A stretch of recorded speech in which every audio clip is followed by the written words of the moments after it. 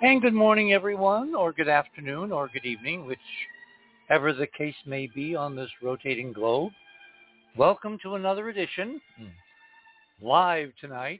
Sorry about last night, but thunderstorms and internet do not mix, certainly in New Mexico. Anyway, tonight we have an extraordinary program. I mean, I've done a lot of shows. I've done millions of shows on Coast and all kinds of other outlets. I probably can say with full candor that tonight's show is going to be one for the record books because as of last Wednesday, we have passed, in the old parlance of the airline industry back when Pan Am was flying the Pacific and various long airline routes were stretched out and there was little in between where you could land. We passed what they used to call the point of no return. And that means that after what happened in the House of Representatives on Wednesday morning, stretching into past noon, has probably irrevocably changed not only American history, but history as a whole, as a planet. We're going to look back, I think, on that hearing and mark, as I've said in a couple of previous weeks here, BC and AD. It used to be BC in terms of UFOs, ufology, UAP, aptness, whatever acronym the powers that be try to use to confuse everybody. And tonight we are definitely in AD, and we're going to spend the next 3 hours providing you, our dear and good audience, with absolutely irrevocable evidence that we, in fact, are in a whole new, take a bow, Stephen, paradigm, because there's so much going on. In fact, it's really, it's the affirmation of Roddenberry's rule. Remember Roddenberry's rule when I showed him many, many years ago, Cydonia, and we spent the whole day talking about it and looking at images and going to the commissary and having lunch and then going back and going through more photographs. And someone says to me, it's low volume, which is it? Type me a message, okay?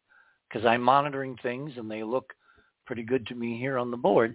Anyway, Roddenberry's rule was, after I showed him all of Cydonia, he said, but Dick, if this was real, it would be on television. And I've coined the term Roddenberry's rule to apply to all of this foo-foo out of the, normal everyday box stuff, as if it doesn't follow Roddenberry's rule, people are not going to believe it.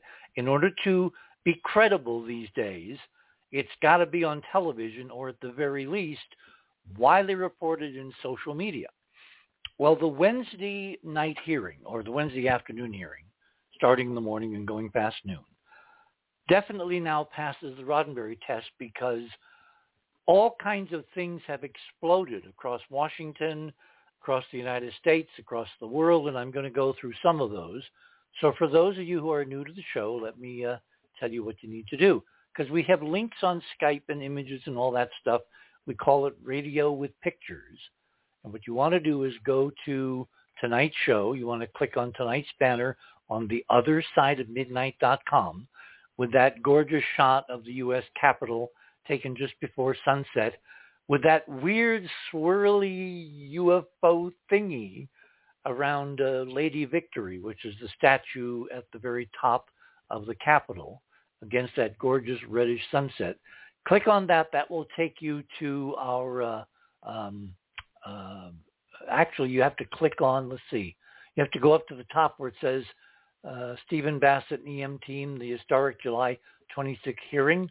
Go up to that, click on that. That will take you to the guest page. And on the guest page, you will see a duplicate of the banner. And that duplicate underneath, you'll see where it says fast links to items. Click on my name. That will take you to my Radio with Pictures items. I have several related to the hearing in tonight's news. The first is from Fox News. UFO whistleblower testifies his life was threatened over secret alien tech retrieval. And item number 2, the UFO congressional hearing was insulting to U.S. employees, a top Pentagon official says. That's the director of the so-called ARROW program in the Pentagon, which is devoted to anomaly studies now. Remember, they've gone from UFO to UAP, where the A is not aerial, it's anomalous. And some people are now going back to UFOs because it's just, well, it's what they are. Unidentified flying objects started this whole thing like decades and decades ago. 70 plus years ago, the current flap began. Item number 3, again related, is the UFO curious lawmakers are bracing for a fight over government secrets. What we clearly saw at the hearing was there is a dichotomy between those folks that are trying to get to the truth and those folks in the U.S. government who are still, I guess I didn't get the memo, trying to keep everything in the dark, keep it ambiguous, keep it confusing, keep the bureaucratically mired down in red tape and protocols and all that stuff. And they're really fighting a last-ditch effort to keep the secrets. Item number 4 is very interesting because, as I've said on a couple of shows, I think I said it last Sunday when we have Stephen on, that when this happened, when the UFO hearing was held on Wednesday in Washington on Capitol Hill, it would be, as my grandmother would have said, Katie bar the door, because everything was going to come falling out of the closet, and there would be extraordinary reverberations and echoes and resonances all throughout the world in terms of news coverage, in terms of network coverage, in terms of blogs, in terms of social media, in terms of everyday, so that what they used to call water cooler conversation, and all of that is coming true. And all you have to do is click on that number 4 link to see that BuzzFeed has apparently now published 13 or 14 UFO and alien encounters that people are now sharing. And this is only, mixing our metaphors badly, the opening of the floodgate or the tip of the iceberg, because you're going to see so much more of this now that the unthinkable, which is Washington speak, Washington representatives, Washington bureaucrats, all sat in a formal hearing where the witnesses were under oath. And remember, if you lie under oath, you go to jail. So the witnesses all were telling, as close as the current legal fabric of the United States can guarantee it, the truth. And the backlash coming from the head of the ARROW program over at the Pentagon was very interesting, because they're obviously, the hearings as they progress, they're going to call him on the record, put him under oath, and then we're going to see who is telling the truth. This is the beginning of an extraordinarily interesting unfoldment, as Bassett has been promising us for longer than I've been. No, I'm just kidding, Stephen. Just kidding. Okay. So let me lead number 5 for the conversation, because it's very relevant when we get into the discussion, as you're going to see. And let me introduce our panelists.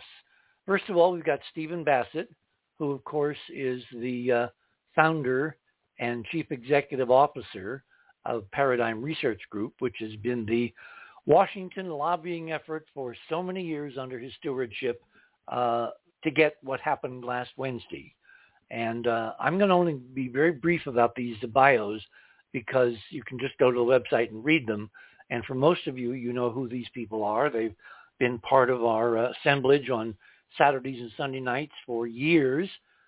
We've got Barbara Honegger, who served in a very high-level government position, many, including the White House as a policy analyst, special assistant to the president for domestic policy. She's director of the Attorney General, or was director of the Attorney General's Law Review at the Department of Justice, and for more than a decade was the senior military affairs journalist at the Naval Postgraduate School, I guess, in Annapolis. And, of course, she is the co-chairman of the Board of Investigative Inquiry for 9/11 Truth from the Lawyers Committee. And there's a whole bunch of other stuff. She's got the first PhD in parapsychology from the JFK University there in Northern California, and all kinds of other credits to her renown. Robert Morningstar is with us. He's a civilian intelligence analyst, an investigative journalist, and a psychotherapist who is currently living in New York City. He's also deeply into photo interpretation and AI. He's an expert in Chinese. He's a Tai Chi master. I think I'm getting that right. He's a licensed pilot, et cetera, et cetera. We've got Keith Morgan with us, who, of course, used to be with Ted Koppel and is now our incredible fortune to have him as the Internet guru for the other side of midnight, as well as the other side of the news. And David Sarita is with us. And David is a polymath. He is a generalist. He's got an extraordinarily interesting background. He actually does technology based on hyperdimensional physics, and we can probably get into that a little while. He's produced and scored music. He's done HD jewelry. He has co-produced, directed, and edited scores of documentary films. He's written many books on these and other interesting subjects, such as Evidence: The Case for NASA UFOs, Singularity, Differentials, Face-to-Face with Jesus Christ, and jointly with his wife, Mona Lisa's Little Secret and God's Great Pyramid. And last but not least, Ron Gerbron is with us. Ron, of course, is our resident generalist, whose specialty is Martian archaeology, if there is a specialty to being a generalist.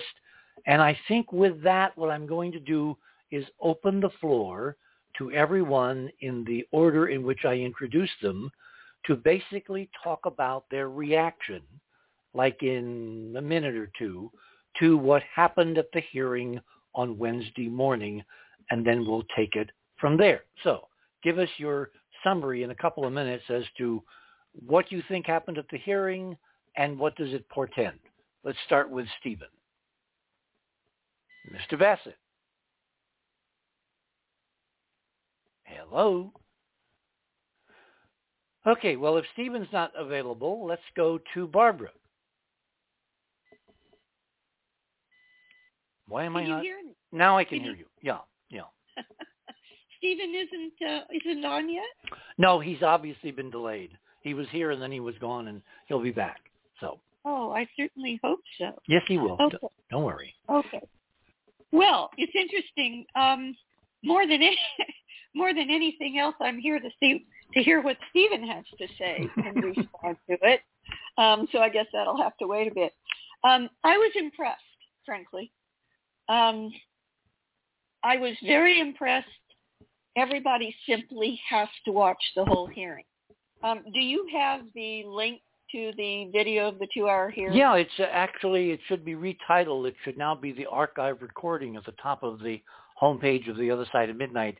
Just click on that link or click on the image, the graphic, and it takes you right to the archive recording of the entire 2.5-hour hearing. Okay, so that's on the homepage, not one of your items. No, it's not one of my items tonight because it's on the homepage. We can probably move it over.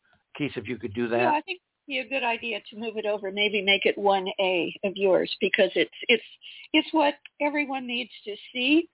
I was actually impressed, more so than I expected to be. Yeah, I was very impressed, and I didn't believe I was going to be. And I thought to myself, this is astonishing. This is the type of congressional hearing that I used to know way back in the area of Dirksen or Mitchell or any of the giants of the Congress of old, because everybody was really on point. Everybody had thought very carefully about their questions.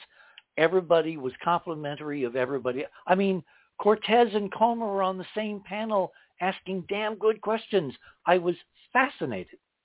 Yeah, well, and people were trying to make political, points off of each other. Nope. It was truly bipartisan because they've seen the light that this is a genuine national security issue. Well, I think I said it. It's a genuine global security issue. Yeah, of course it is. I mean, I think I said it last week. There's so much clown car nonsense going on in Washington right now. But on this subject, the measure of its seriousness and how adult people can be when they're really trying was evidenced in that hearing on Wednesday, I didn't see or hear one grandstanding statement that made deprecated the other side. It was astonishingly positive without the content. And, of course, the content was mind-blowing. The content was mind-blowing. And, we're used to congressional hearings where the witnesses basically either prevaricate or dissemble or don't say anything or, lie. And in this case, there were hard-hitting, simple questions. Do you believe that, one, I can't remember who said it, but one of the members of Congress, of the House, of either party, can't remember, would ask a simple question close to the end of the hearing. Is this a national security threat? And there were three witnesses, and instead of, a speech that kind of talked around the bullseye, they said yes, yes, yes. It can't be clearer than that. It cannot be clearer than that. Nope. So that's my general comment. I'd like to hear the others, and I'd like to bounce off Steve. I sure hope he comes back. Okay, well, let's bring up Robert. Mr. Morningstar, you're on. I was very pleased with the whole thing, and I'm glad that everybody showed up. I had some concerns as to whether there'd be any sabotaging of witnesses, but overall, I'm very happy, very satisfied. I think it was Stephen Bassett's dream come true. I'd like to say the jig is up, the cat is out of the bag, or the cat is out of the box, and or the cat is among the pigeons. No. Schrodinger's cat is alive. Yes, definitely. A la Heisenberg. Schrodinger's cat is alive. We opened the box, and the cat is alive, and he ain't going back into the box. Sorry, that wasn't Heisenberg. It was Fermi who proposed that bizarre experiment where you seal a cat into a box with a radioactive element. Yeah, it's called Schrodinger's paradox. Yeah. So you don't know whether the cat's alive or dead until you open the box. Well, right. The cat's very much alive. As Dr. Frankenstein said, it's alive, it's alive. Remember? Yes, of course. Of course. Okay, well, as you see, I'm very excited about it. I'm very happy that it turned out the way it has. I know that Sean Kirkpatrick, Dr. Sean Kirkpatrick of the Arrow Committee is not happy because he was exposed as a dissembler, a liar. And the next day I wrote to Senator Gillibrand that he should just resign. He's been exposed as just another shill for the cover-up. Hasta la vista, Dr. Kirkpatrick. We need somebody there. Well, I would do one more thing. I would have him before the committee, the next hearing, and I would have the panel ask him key questions and then compare his testimony now, whenever the hearing is held, with what he testified before, and then ask him to explain the disparity, because I'll bet he can't. He can't. Well, I want to take the shortcut. We just have to get rid of all the liars, dissemblers, obfuscators, and obstructors. And he is there. You saw it. You said it yourself. When you did the program in June, it was June 19th that they had that meeting. And you said, Sean Kirkpatrick got up there and, he didn't reveal anything. He was covering up everything. Yeah, this was a 4-hour NASA panel foreshadowing the recommendations to the administrator, which is the NASA part of the UFO investigation going on now at several different levels in the U.S. government. Will wonders never cease? And I did say last week that the Navy has been trying to tell the truth forever. And we had 2 Navy guys, and when they asked how they were being treated, Commander Fravor said, great, the Navy's, all supportive. But when we talked about Grush, I said, who's threatening Grush? The U.S. Air Force. And he revealed that that's absolutely the truth. So I said last week, the 2 big obstructors, the cover-up artists, have been the CIA and the U.S. Air Force, and they are the ones that have the most to lose by this revelation. Now, Grush made a very interesting statement that really caught me off guard. Only one? Well, no, one in particular. He was talking about whether he's seen bodies, not personally, or the records, not personally, but he said, my wife and I, the things that my wife and I observed are very disturbing. And for him to bring his wife into the picture with a common experience together speaks volumes to me in terms of alien intrusion. In my archives, I didn't have a chance to send it to you for this show, but in my archives, I have a photograph that was sent to me in 2012 by a U.S. Army sergeant. The U.S. Army sergeant was in bed with his lady, and there was an alien intrusion. And of course, a U.S. Army sergeant is going to stand up. He stood up to fight the alien. He's going to reach under his pillow for his 45 and stand up. He didn't sleep with a 45, but he slept with something else near his bed. He got up to confront the alien. The alien, with one flip of the arm, threw him completely over the bed.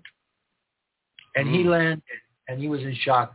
The alien grabbed his girlfriend, and the sergeant, realizing he had no power to overcome this entity, he grabbed his U.S. Army-issued night vision camera, and he shot a photograph of the alien carrying his lady off. Good move. Wow, what presence of mind. Presence of mind. He wrote it to me, and he said, listen, I'm sending you this picture. I can't do it officially. I would be court-martialed, but this is what happened. The alien came in. I tried to fight him. He threw me over the bed. I knew I was powerless. I grabbed the camera and shot this picture. And I have a night vision photograph of an alien abducting a woman. And that's what came to mind when Grush mentioned that. Well, wait a minute. Everybody's asking, did they bring her back? Oh, they took her away and they brought her back. Oh, good. Okay. They almost always, in rare cases, they don't come back. But they almost always put back the victim. Let's see. Another thing, something that Tim Burchett said really struck me. He said, we have to take back our government. We're fighting against the devil himself. That speaks volumes. So they all know that the greatest threat to our republic and the Constitution is what Dr. Greer has labeled the ISG, the illegal secret government. So I think, Robert, and then I'm going to move on to Keith because I want his reaction. I think that, in the whole UFO cover-up going back 71 plus years, we can see the beginnings of the so-called deep state all around the globe over this issue, which then has metastasized into all kinds of other government processes that should not be secret from citizens anywhere. But I think it began with the alien problem. How do we, post-World War II, explain away this absolutely uncomfortable, unbelievable new reality? Well, it's exactly as you say. And what happened is that the CIA used the National Security Act of 1947 and 48 and arrogated to itself immense power. Well, wait, didn't they help write it? Yeah, they helped write it. Yeah, they shaped it so it would cover anything. Anything. And then they got in cahoots with the Air Force. Then they put the muscle, the economic muscle, on all the other countries to come on board. And in the process, as revealed to me and to Barbara Honegger by a former CIA agent named Gordon Ferry, slowly the CIA, a.k.a. the company, became a commercial enterprise. And the company took over more and more and more corporations, where today they probably own half the earth. BlackRock, Vanguard, State Street, and have most governments in their pocket. And that's why this upper layer of so-called elites are now thinking that they're the kings of the world. Who made Klaus Schwab the Führer of Europe? Who made Bill Gates God to be able to block the sunlight? And while I'm saying this, I want to say this. It's an insane idea. Bill Gates has no right to try to block the sunlight, but he's really screwing the planet, because at the same time that he's putting a shell of nanoparticles to fend off the heat of the sun, he's creating a shell around the earth to hold the heat. Hold on. He's creating a shell around the earth to hold the heat that we are generating in. So he's well, that's not the way to do it, and I'm going to do a whole program or more than one on a much better idea. But I think we passed the point of no return on global warming. And one of the underlying reasons for the urgency, remember part of the conversation after Wednesday was why the urgency, why is Schumer jumping on the bandwagon, et cetera, et cetera. I think it's because without hyperdimensional technology, pun intended, our goose is cooked. We have passed the point of return. I think the whole Earth's overheating is bogus. And no, it's not. It's just not. Well, you don't combat it the way the mainstream is talking about it. Let us not argue right now. Let's save that. This is my opinion. Okay, let's go on. Keith, what was your reaction? You're going to have to give me a minute because I'm trying to get Ron and Stephen on. Stephen just came in. Okay, right? Then let's go to Stephen. Talk to Steve. Mr. Bassett. Hello. You should be grinning ear to ear. You should be drunk on champagne 24/7. You should be dancing an Irish jig in the streets right in front of the White House over on Pennsylvania. What else could you do that would be outrageous and would wind up on television? What did you? I could do Other Side of Midnight with Richard Hogan. No, that's true. That's true. I'm saving the dancing and the champagne for the afternoon, late afternoon, early evening of Friday, sometime in September, when the president steps in front of the podium in the East Wing of the White House and says, "Yes, I am convinced there is an extraterrestrial presence." Then I celebrate. Until then, we're not there yet. Oh, it's like going to Allentown. Are we there yet? Are we there? Okay, so start at the beginning. Mm-hmm. What was your reaction to the hearing? But frankly, you were able to pull up a miracle. You got into the hearing itself, right?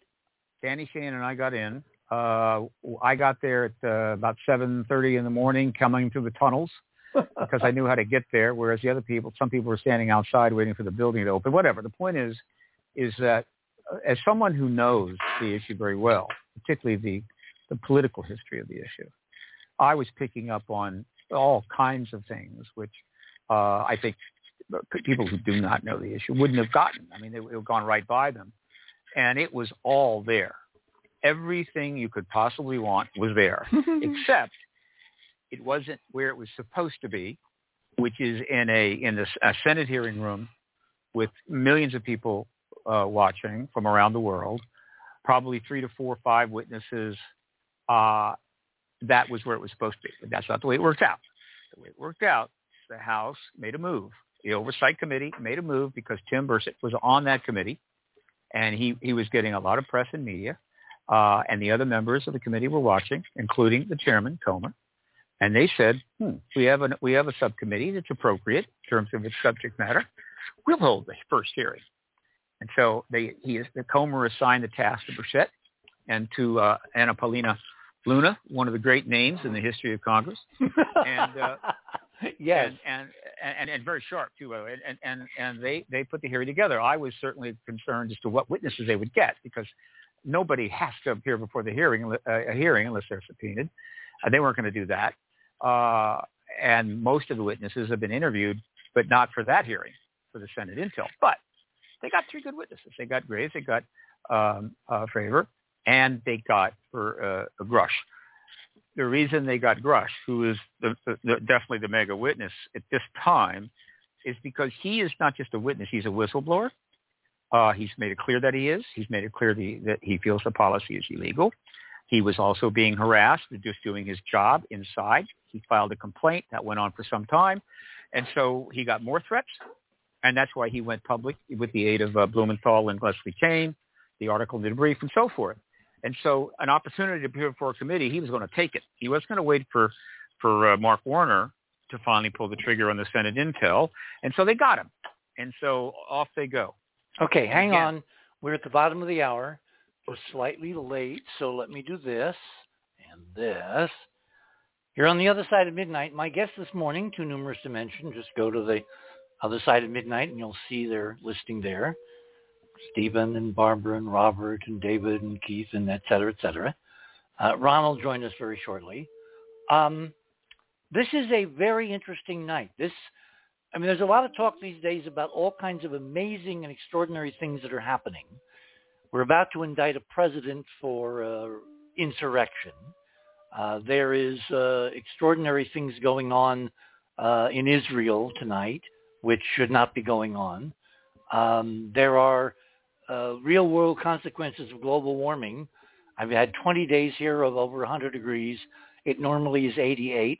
Robert, I don't know where you are, but obviously you're not watching the global picture, or you're listening to the wrong people, because global warming is real.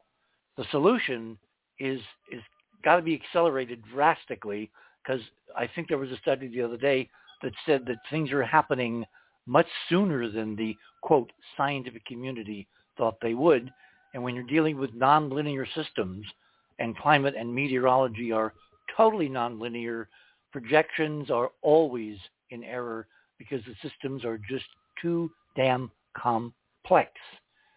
And then on top of all of this, we have breakthroughs in Washington in a House hearing, which has suddenly made almost a household term the idea of the deep state, the idea of government suppression, the idea of government, attacking witnesses, trying to keep them censored. In other words, the whole ufology thing, as my grandmother would have said if she was still alive, you pull on one thread of the quilt and the whole thing can unravel. And the quilt of the cover-up for the last 70 plus years has begun to dramatically, on global television, unravel. You're on the other side of midnight. My name is Richard C. Hoagland. There is so much more to come. Don't touch that dial.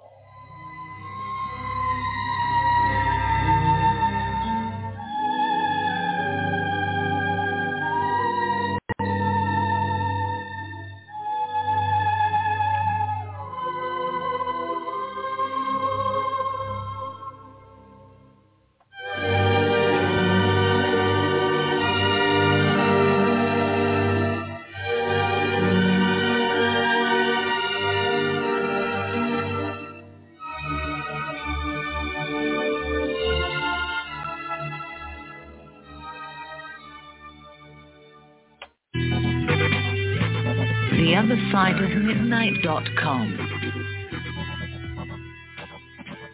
Tune in to listen to Richard C. Hoagland and his fascinating guests. Join Club 19.5 to get access to exclusive member benefits. Listen to past episodes anytime on any device. Search the archives of over 180 episodes. Membership costs $9.95 a month, 33 cents a day. Support the broadcaster to provide you with the most interesting conversation available. Talk radio at the cutting edge of science and thought. theothersideofmidnight.com.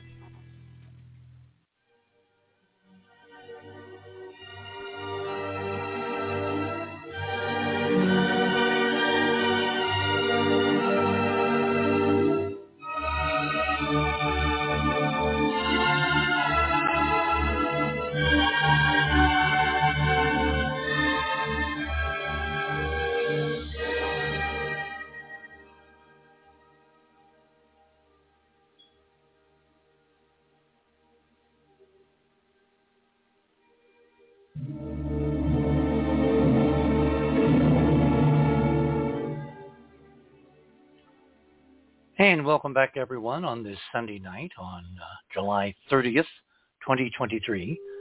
I think this would be called, in any other parlance, a hinge moment of history. I mentioned Roddenberry's rule early on. Well, it's only partially true, because not only to be believed by the general population does it have to be on television, and even by the insiders. I've seen this pattern now for years, that even if they get the briefing and the book with all the classified markings and all that, if they don't see it on television, they don't believe it, or at least they don't really believe it. And the other part of that is if it's on total global television and it's from the House or the Senate of the United States Congress and the witnesses are under oath, they are commanded by law under penalty of jail time, perjury, to tell the truth, it adds to the Roddenberry rule, and that's what happened just a few days ago. And so welcome to AD, and let's bring back Stephen and talk about what you saw live during this historic hearing. Richard, I have a burning question for Stephen. Oh, by all means. Yeah, Stephen, I heard it claimed, and I'd like to know if it's true, that somebody on the House subcommittee, didn't want the witnesses under oath, but the witnesses demanded to be under oath and got that. Is that true? I have not heard that. I consider that highly unlikely. When you have a hearing like that, people are going to be under oath, and the idea that somebody on the committee would not have wanted that would have been odd, and there would have been zero chance that anybody would have gone along with it. So that's all I can say. Well, thank you. That was one of the, CBS or ABC News. Okay, thank you. Okay. It's possible somebody raised the point, but no way that was going to happen. Okay, but Richard, Stephen, hang on, Stephen. Before we get into details, I just wanted an overview from each person. I've got a couple more to go through. Then we'll come back to you because you were there. Is that okay? I guess. What constitutes an overview? 2 minutes. You've already set the scene. This is historic. You appreciate it. Let me just start, and we can come back to me. Okay. Look, first of all, I'm going to give the audience an important tip. Somebody under oath is asked a question like, "Are you aware there are extraterrestrials engaging the planet?" And the answer is, "I cannot talk about that in open session, but I will in private session." That is a yes. Okay, just keep that in mind. That's what that is. And based on these very scripted questions, there are a lot of scripted questions designed specifically for this to happen. Well, even at one point, Luna, when Grush was trying to do his incredible bureaucratic shorthand, which was most annoying, I wish he would know how to speak English, she actually said, you need to say what you were going to say to put it on the record under oath. The reason that she said that is that he had stated that I can say that he was referring to something that he said he could say in private session only, but he was referring to something that he had said on News Nation. And since he said it on News Nation, well, actually, no, what he said is, as I have already stated, right? And he was referring to something he said on News Nation. Yeah, and she very rightly said, no, you need to put it on the record here. That's right. So she asked him to restate it. I'm referring to things that they cannot talk about publicly. There were questions that were asked, very scripted questions, that they knew the answer was going to be, I cannot talk about that in public session, knowing that the way those questions were asked, people would know exactly what the answer was, which was yes. And so based upon that, once you got that down, you understand that, here's what we learned at this hearing. 1, there's a non-human presence engaging the human race. 2, we have multiple crash vehicles. 3, and some of them are intact and flyable. I don't know that. He didn't say that. Oh, yes, in other venues he said they're intact. Some of them are intact. He said that, fine. We have bodies. Yes, okay. There has been a multi-decade project to embargo this issue from the American people. We learned that, all right? Hang on. And we learned that the inside deep state has been operating above the level of congressional oversight, which made everybody on that panel very mad. Yes, indeed, Richard. And okay. All right. Look, a little joint project here. We're giving a joint overview. And let's see, what else? It's hard for me to keep a train of thought, Dick. What else did we learn? That's a lot. We have learned one hell of a lot. We have learned that many insiders have been harassed over the years and even recent years. We learned that there were injuries and some deaths probably in the early days when we were confronting this phenomena. Okay. Well, let me break that down into two parts, because Grush was very clear that some of the injuries and deaths were due to government action, and others were due to people, scientists, engineers, who basically messed with technology, which if you don't know what you're doing, it will kill you. He didn't say it that bluntly, but what he was saying is that there are injury deaths connected to the phenomena. He didn't get the specifics. He said he'd have to go into private session or secure session to do that. Now, all of these things we know. All of these things were known to the researchers in this field, but they hadn't been stated publicly under oath. And to make another point, some time ago, I was making a very, very important point to my podcast audiences as I was talking, giving interviews. As we approach disclosure, and certainly after we get disclosure, two kind of answers the public are going to get and had better get and expect. Two answers and two only. One, under oath, the absolute truth to the question, or two, I cannot speak about that in open session, but I can speak to you in private session. Those are the only two answers that will be permissible. Any attempt to, quote, lie because you just don't want to talk about it or, misdirect or anything else, the people via the internet and the journalists are going to crush you. And I think they're already getting that because that whole hearing was that way. If he couldn't say it in public, they asked him a question that but allow him to say, I can only go in private session. And that includes, he made it clear that he knows the names of the people involved in the USAPs. He knows the names of the program. He knows where much of this material is housed. He knows the corporations that have it. And he has provided that already to several intel committees. So when you look at it that way, what I'm trying to say is that was a massively important event that the vast majority of audience probably don't understand how important. I do, and it sets the stage for the Senate. And when they get going, and what you're going to hear in that testimony is going to take the truth embargo down. It's going to end it once and for all. Stephen? Yes. Go ahead, Barbara. Yeah. During the hearing, it was stated, and the members of Congress were very upset about it, that they were denied access to the skiff. Has that been remedied, My understanding is that they actually took a number of these witnesses into a skiff after the event. Now, that might have been a misinterpretation of they took them into a private session. All right. In other words, you don't have to be in a skiff to receive classified testimony, but in certain instances you do. What happened is that, again, the move by the Oversight Committee caught a lot of people by surprise. This is a force majeure move. Wait. What are those people? You mean on the Hill, government, in other words, the people media? On the Hill, journalists, others did not expect the House Oversight Committee to make a move on this, and that's because they underestimated how much influence Bush was having with Comer, the chair. And so they called this committee. Okay, now I'm going to try not to be. I'm going to be fair here. This was a nonpartisan event. They went to great lengths to make it a nonpartisan event, and I applaud them on that. However, I can assure you that the fact that a Republican-held committee in the House made a move to be the first hearing on this subject since 1968 was very political. They wanted a piece of the action.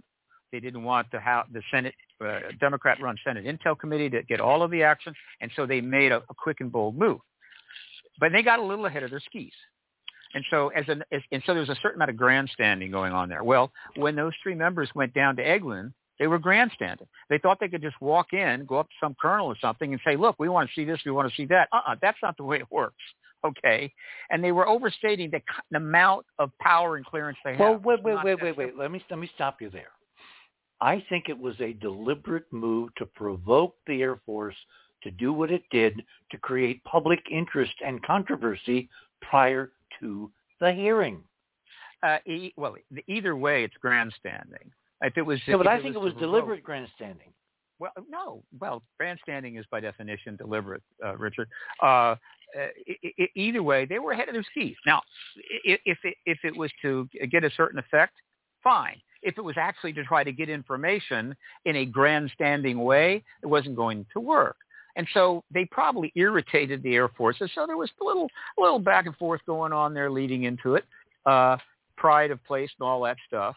Small potatoes, not important, not a big deal at all. Just a hearing thrown together, quick notice, moving quickly, trying to move around. I assure you, the Senate, the staid Senate Intel Committee, the illustrious Senate Intel Committee, is going about things in a more deliberate, high production way, and these kinds of problems will not happen. Stephen? Yes, sir. I have a small question. This is Ron Jervin speaking. Hi, Ron. Hi. Well, I agree with large chunks of what you're just saying there, so I'm not stepping in to attack you, but could you give a short definition of what would qualify something to be presented in a SCIF as opposed to a secure, confidential, et cetera, as opposed to in open session? Because I have the impression it mostly means that there wouldn't be any follow-up questions, because you don't have to give more truth than you want to if you're in a situation like that. You just say, sorry, that's outside the bounds. No. And, okay, well, look. Look, every question, every answer to any question in the national security arena has got some degree of classification attached to it. Of course it does. And these degrees of classification are complex and somewhat interpretive. For instance, ways and what do they call it? Ways and means?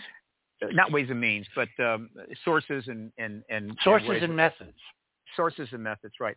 Again, what is a source and what is a method and what have you? But everyone has a certain level of classification, and I think some material might be at a level that just being in a room, say in a Senate office, talking to somebody who has the proper clearance, which would be certainly a member of the Intel Committee, you could talk. Some things, however, are so sensitive that you have to go into a SCIF. And what a SCIF is a room that is technically, theoretically, impenetrable in any way. It's just a Faraday cage. It just keeps radio waves out and everything in. It's more than a Faraday cage. You can't get to be more than a Faraday cage. Yes, David? Because that's where Andy Ogles, representative of Tennessee, said during a SCIF he would invoke the Holman Rule, which would strip those Air Force generals of their salaries and their funding, forcing the rabbit out of the hole or the fox out of the den so that they could get inside, because they were denied access. This committee was denied access from the Air Force general to go in, and the pilots were threatened to be stripped of their titles.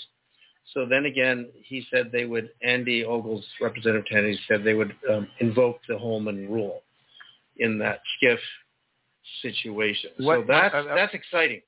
Are we talking about a specific situation here, or as a general idea that's what they would do? No, that was during the hearing. During the hearing, Andy Ogles said that he vowed to, and this is in the press, and I watched the hearing front to back. It's in the transcript. Who's Andy Ogles? Who is Andy Ogles? He's Representative Tennessee. I think he had the bandana on. I think he was. No. That was Jeremy. That was Jeremy Raskin. Jamie Haskin. Okay, there's no member. Yeah, of the Representative Andy Ogle is a Republican from Tennessee, along with Burchett. Oh. Vowed to do. This is in the press. I heard him say this. I don't know. I don't remember what he looked like.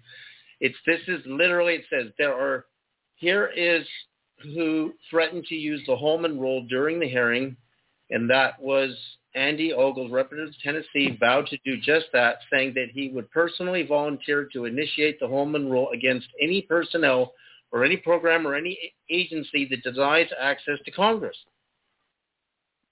Okay. Oh! Now it's coming back to me. Ogles, yes. Okay. Could you please say what the Holman Rule is?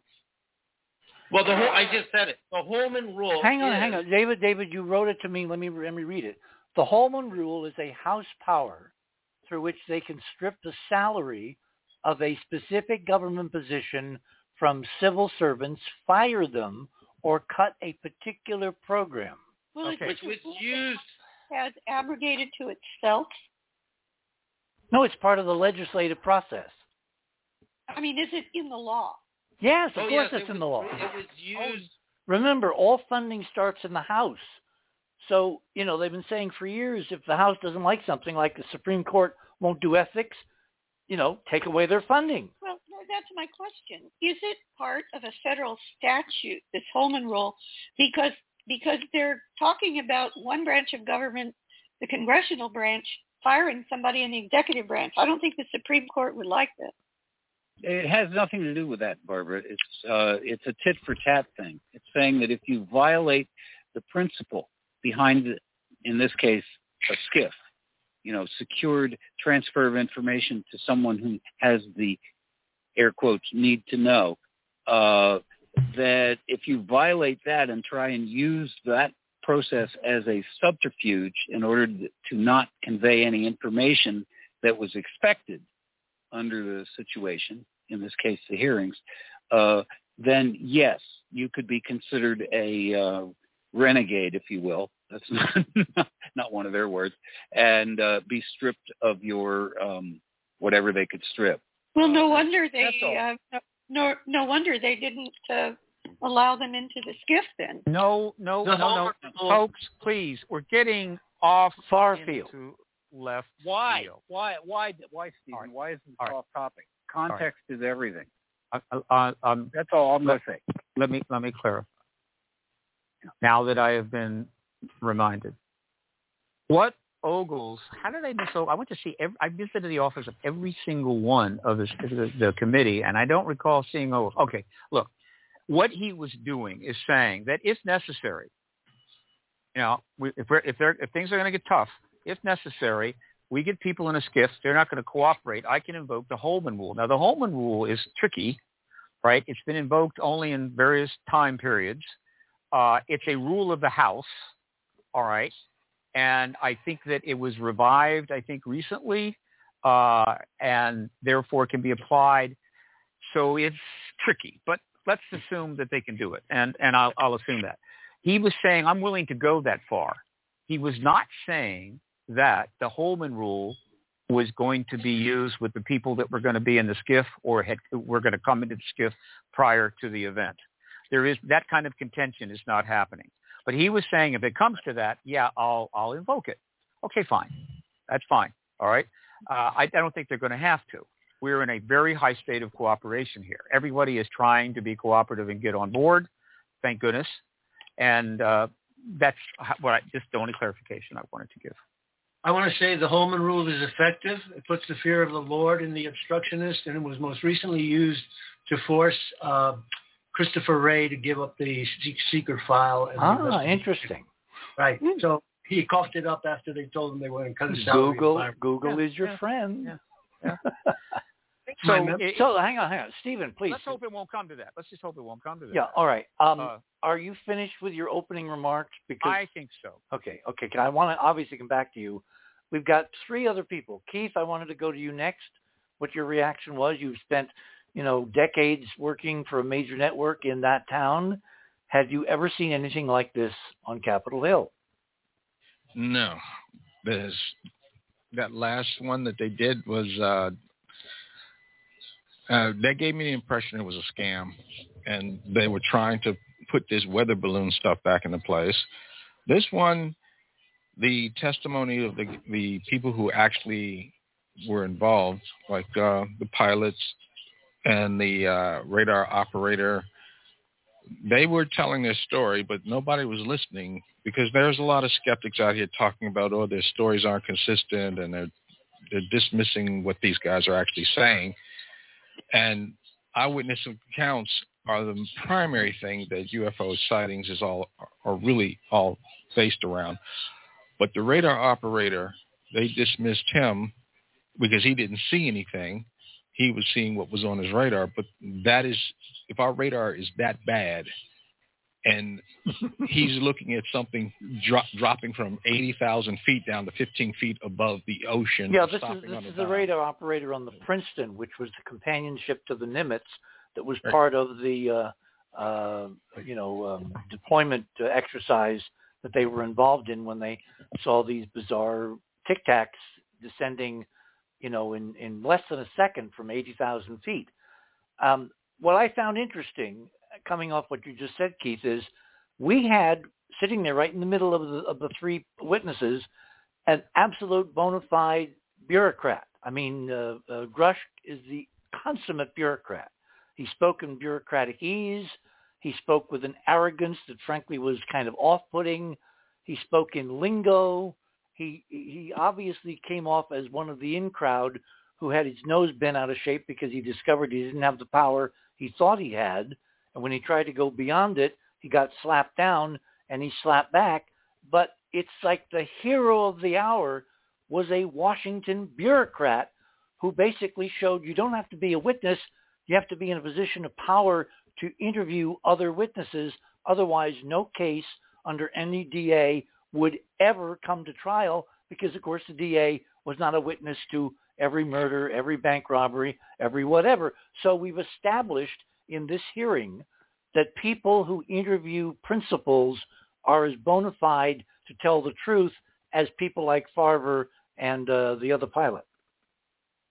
Fravor Right. and Graves. Could I just interject here? I'd like to politely disagree, if I may, with your assessment of David Grush. I do not see him that way at all. Okay. He did not exceed his power when he was working at the UAP. In fact, he operated within the context of the job that he had when he received the information from people reporting to the UAP task force appropriately. He passed that on. Oh, I'm getting feedback. Yeah, I'm hearing an echo for some. Let me move the mic away from my mouth just a second. He passed that on to some appropriate people, and then he started getting grief, meaning, we didn't want you to do that, your job. And when the grief got intense enough, he then went to the Inspector General, ultimately in both the DOD and the intelligence community, and was represented by the former intelligence community IG Charles McCullough, and in fact got a return and a verdict that, in fact, yes, this was an urgent matter, need to be dealt with. And it was dealt with. But there's only so much you can do. It's like those restraining orders. People get in the courts. They never work. You end up on Dateline. And I was one of those murder victims. The point is that he continued to get threats, including his family. And that ultimately led to him resigning from the UAP task force, and ultimately going public with his concerns as a legitimate whistleblower. By coming public that way, he has taken enormous risk. He has been through hell. He is an absolute national hero. Furthermore, the reason he sounds like an expert is because he is an expert. And his job is to go up there and speak in the most precise and appropriate terms about what is going on. And he did that. For those who are not as familiar with the subject matter and with the ways of government, they may find it hard to understand, but that's not his problem. His problem is to be as precise as possible, and that's what he did. He was assertive, but not arrogant. I have seen enough of the man to know that he is trying to do the right thing. He is under a lot of pressure, and he's being assertive to make it known to people, I'm serious about this. And he's not grandstanding, I assure you. So I just want to put that out there, just a counter view of David Grush, who I have come to admire greatly. Okay, we are at the top of the hour. My guests this morning, too numerous to mention, are listed on the Other Side of Midnight website. You're on the other side, and it is Sunday night, the 30th of July, here on the other side. We have a very remarkable conversation going. We'll get back to it momentarily. My name is Richard C. Hoagland. We shall return.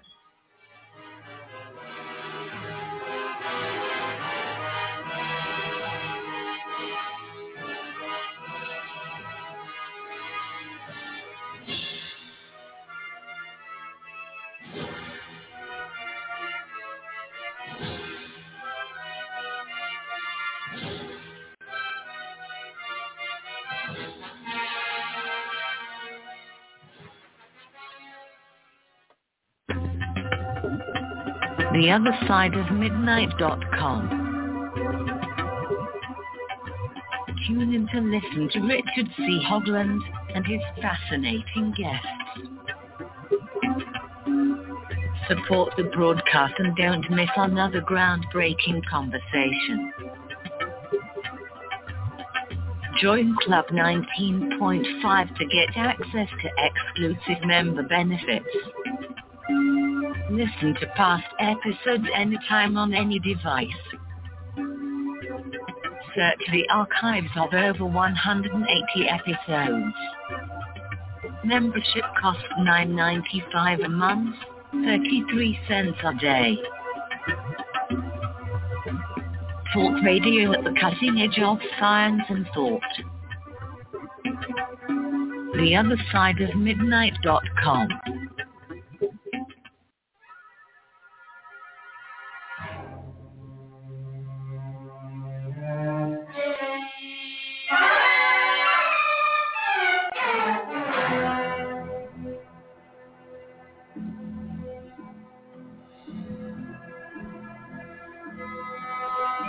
And welcome back on this Sunday night to the Other Side of Midnight. I have many interesting guests from Steve Bassett and Morning Star and Barbara and Ron and David, and too numerous to mention. Just go to the website to see who they are, and you'll know most of them by their voices. So we're going to get back now to the conversation. Barbara, I think before we went to break, you had a question. Well, I wanted to point out that today is National Whistleblowers Day. Oh, really? And yeah, and according to Brass Check TV, anyway. I just wanted to very strongly second what Steve Bassett said about, is it Grush? Yeah, David Grush. If I'm pronouncing that correctly. I did have some skepticism going into it, but I don't anymore. This is a genuine whistleblower, and in my opinion, it is very unfair to say that his testimony doesn't really matter because he is a hearsay witness. No, he's not. Not anymore. There was in the mainstream media, there was a parallel, something to the effect, if you were the DA or a U.S. attorney and you were investigating a murder and you testified in court to all the evidence that you'd pulled together, would you be thrown out of court? Of course not. Well, wait. That's what I said before the break, and I think Stephen misunderstood what I was saying. I'm not saying that Grush's testimony isn't riveting and real. I'm saying that his demeanor was not as approachable as the other two pilots, and some people were put off by an arrogance that comes from being inside and suddenly discovering you don't have the power you think you have, because if he had it, there would have been no pushback and he would not have appeared and he wouldn't have resigned and all that. In other words, I didn't arrogance. I disagree with you, Richard. Carefulness. No. He wasn't about power. It wasn't about that he blew the whistle because he thought he had power to do this or do that. He did his job. He was attacked and harassed for doing his job, and he responded to that by ultimately going public. And again, what you're seeing is not arrogance, but rather a positive assertiveness, which is necessary when you are under the kind of pressure that he's under. He can't be timid. He can't go out there and fumble and mumble. He has to be very precise and very professional, because he is tasked, or he is trying to make sure that people understand that he is telling the truth. He knows what he's talking about, so that he can get additional support. The other two witnesses are not whistleblowers. They had an easy day. That was no big. In fact, I think you may recall at some point, Fravor said, "I haven't had any problems at all. It's been great," and it's true. He hasn't had any problems. He's not a whistleblower, and neither is Fravor. Neither is Graves. But I'm not saying they haven't had some issues, but overall, Grush really, boy, he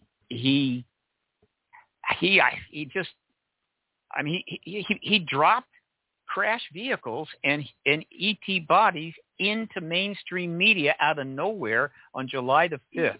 Yeah, and Stephen, they're still recovering. I think this is a digression, and it's obviously my fault, so let's move on, okay? Yeah, okay. David, do you have any reactions to what was said on? Oh, yeah.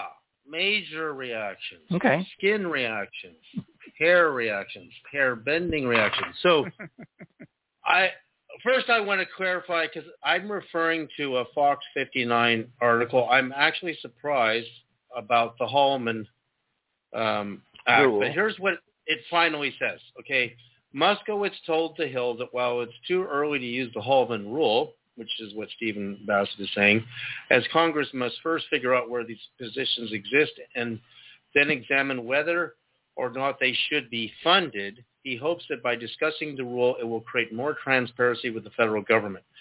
This is about government transparency. I'm all for protecting national security, but that can't just be a shield to deny the American people the basics of what we know about UAPs, he said.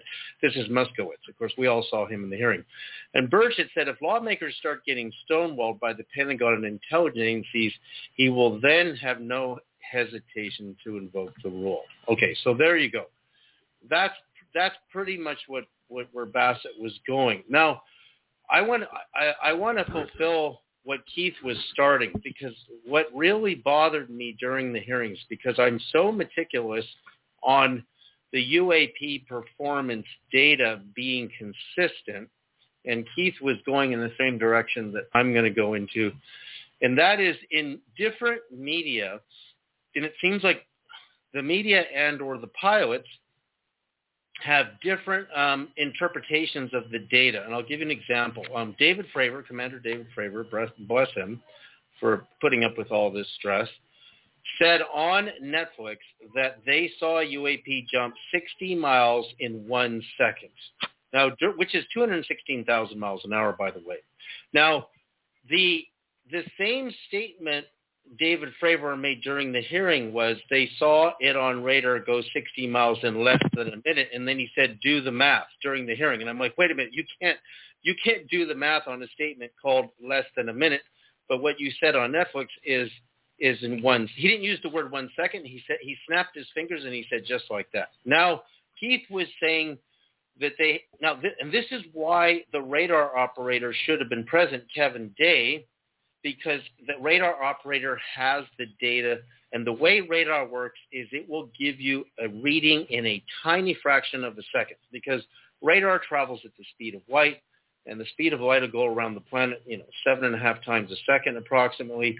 So therefore, if an air vehicle, a UAP, is coming from above 80,000 feet, that's not precise, and it went, and this is what Fravor said during the hearing, to 20,000 feet in, he said, seconds. But actually, prior, Fravor had said that the UAP came from above 80,000 feet, and this was confirmed by the radar operator, in 0.78 seconds to the deck. Now, I had Lou Elizondo in a private meeting with Dan Aykroyd, and Richard Dolan was there, and Bobby Kennedy Jr. was the one hosting the meeting, and Lou Elizondo said no, it was from above 80,000 feet to the deck in 0.78 seconds. Now that's over 66,000 miles an hour. So where the mainstream press is really screwing this up is, like the article, the opinion piece on CNN was so pathetic. The author went on to say that none of these pilots know what they're doing. They're just chasing Venus, and this is the simple matter of the story, and it's not a big story. That was his reaction to the frickin' hearing.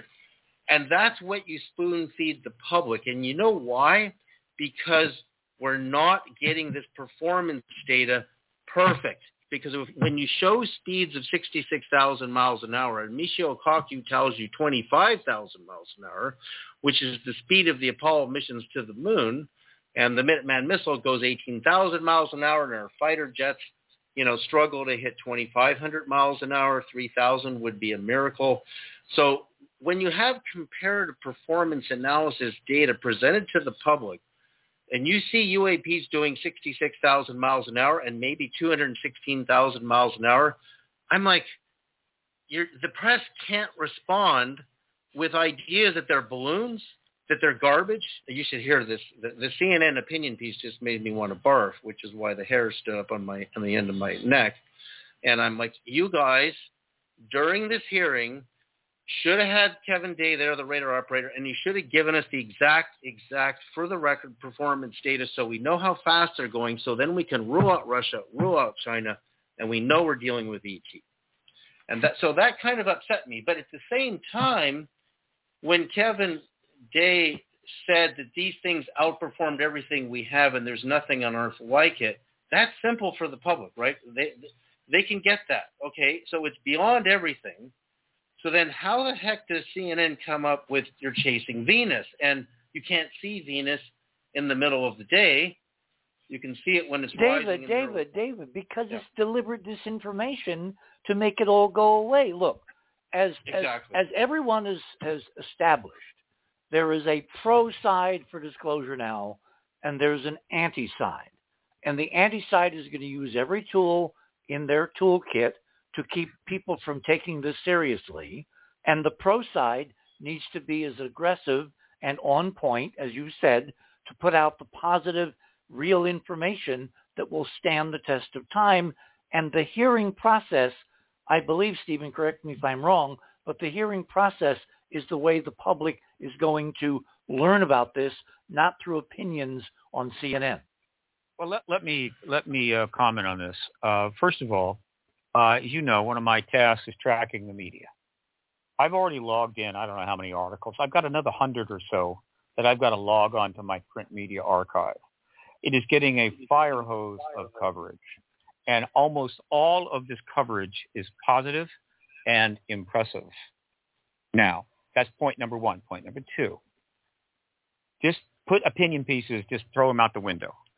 Any entity, any CNN or anything else can have an opinion piece. The Post just had an opinion piece from one of their sort of contributors. It's one of the worst I've seen in a long time. It's unfortunate. People have opinions. Throw it out. You're interested in the fundamental reported coverage coming from the entity. And there are scores and scores of articles that are covering this quite well. So I'm comfortable with that. There is not a, quote, disinformation campaign on the media. The media is basically on our side. In fact, they're rocking. Now, they can they can do more, and we need the big guns to do more, but I know that they're researching and vetting and doing what they do. But eventually, you'll be seeing more from the New York Times, the Washington Post, and elsewhere. I'd like just want to to mention something about Venus. Yes. I'd like to say something about Venus. And this is Robert Morningstar, who is the Venus. Thank you. The leading authority on Venus. I come from the planet of love, and I want to go back, but not there you go. Hey, you're going to force me to play Avalon during the break. Listen to this. If CNN said that they're chasing Venus, they are digging out the bottom of the barrel, of a rotten, stinking barrel, because that's what they said about the death of Captain Thomas Mantell, January 7th, 1948. In Kentucky. In Kentucky over Fort Knox. I sent Keith 4 links. One of them is to my article about the significance of the day, July 26th. And it's a compendium of the history of UFOs. I've included in there a fabulous movie called UFO, the true story of flying saucers, made in 1956 with the complete cooperation of the United States Air Force. And when I say complete cooperation, I mean that the real people who live the real things are acting in the movie. Captain Edward Ruppelt, Major Dewey Fournay, the airline pilot who was paced by UFOs, the radar operators who were in the Washington Tower. Major Donald Kehoe makes a cameo appearance when they tell you the story of Captain Mantell's chase. And it's the greatest disservice to any pilot who gave his life being vectored by air traffic control to chase a UFO, and then he died. And the Army came out saying that he was chasing Venus. So that bogus story is 74 years old, and it doesn't wash. And they tried to use it in this case. And again, I've read a lot of the press. I agree with Stephen. I think they're a little shy. They're not, like Ryan Graves is very precise. I've watched everything Lieutenant Ryan Graves has done. When he's telling you that a cube with a translucent sphere surrounding a gray to black cube is 0 Mach, meaning it's floating. And, I understand altitude very well because I've skydived from 30,000 feet. I know what happens up there. And I can tell you that the press, if they were more intelligent, Ryan Graves knows so much about those cubes that they regularly see off the Atlantic, off the Carolinas. There's a window he's demonstrated where they see these things all the time. He's saying during the hearing they're going 0 Mach in hurricane force winds is impossible for a balloon. So again, when the opinion piece on CNN throws up balloons, you're not listening to Ryan Graves. You can't go 0 Mach in hurricane force winds.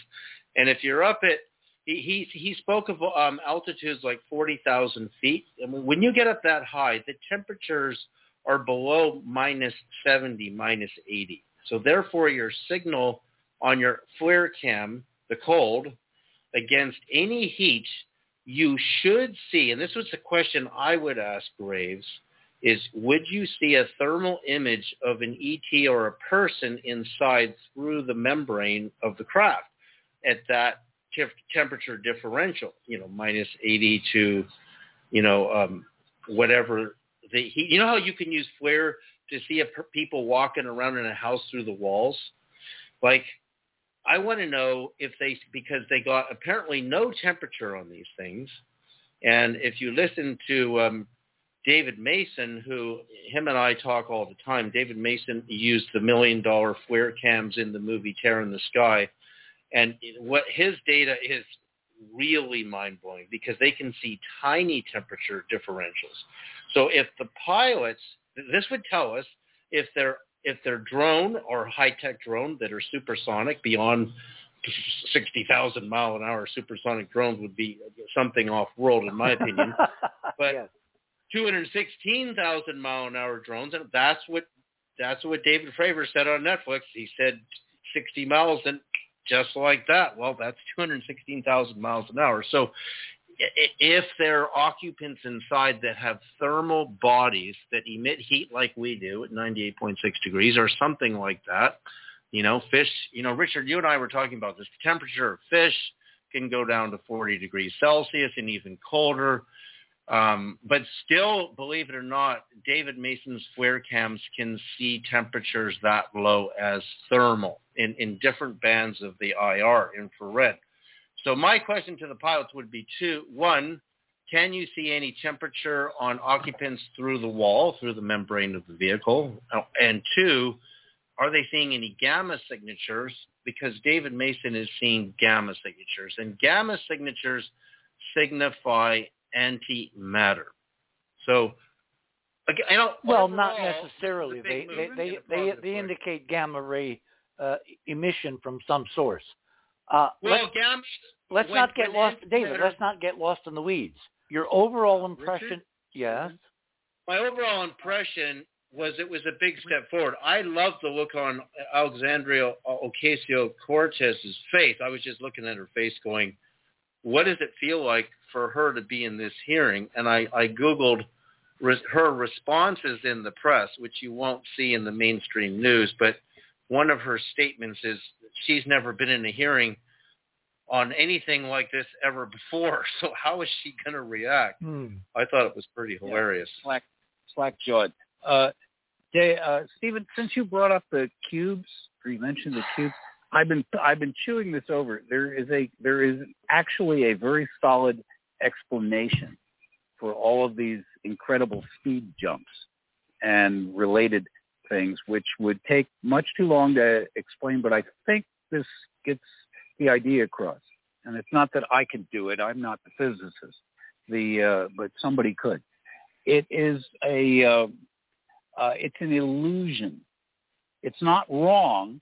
It's not that it isn't happening, but what we perceive as a jump from here to somewhere far away that would require in linear travel, the 66,000 miles an hour, even if you can track it, even if you can watch it apparently do that, the easiest way to explain it is to analogize it to if you're standing inside a warehouse, a dark warehouse with a flashlight with a tight beam, and you point the flashlight at something, and then you say, "Oh, what's that over there?" And you reach over to point it at the far side of the warehouse. You have that spot of light has just traveled at an incredible speed, but it's all a matter of delta. It's just that you're in one spot. You just went flick, and it was over there.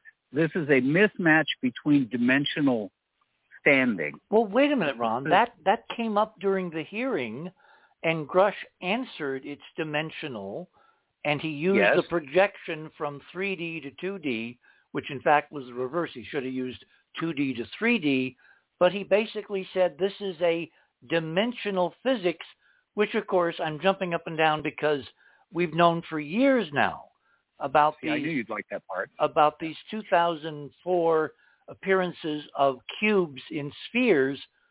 Well, as I said on one of the email lists that Robert sends around, that's nothing but a double tetrahedron in a sphere. A cube is a double tetrahedron. They've been trying, whoever they are, to teach us through example in a very prime directive kind of way about hyperdimensional physics, which is the basis of all this magic for literally 2 decades, if not longer. Ron, I want to point out to you that the further you get away from an object, for example, Oumuamua reached a top speed of 196,000 miles an hour, which is just shy of the 216,000 miles an hour that David Fravor's UIP jumping 60 miles. Yeah, but that was very different. That was tracked. That was in outer space. That was tracked. I know. I'm just saying that the further away you get from something, you can track it. You're right. If you're close to it, you can't track it unless you've got really good radar. Well, wait. Let's not confuse Oumuamua, which was an object tracked minute by minute. Hang on. Yep. Minute by minute in an orbit of the sun, a parabolic orbit with these jumps of UFOs, UAPs. Let me go back to our Oumuamua experiment. Remember, through you and James, what's his name? Jimmy Blunt. Jimmy, yeah. His radio receiver has low light level TV cameras, and the night we did the broadcast to Oumuamua, within seconds, various structured craft on the video showed up over the antenna, and they didn't move across the sky. 1 second they're not there, and the next they are. It's the Beam Me Up Scotty model. They came from some other dimension and appeared in 3 space, and the objects, the Tic Tacs that were seen on radar from the Princeton, obviously did something very similar, if not identical.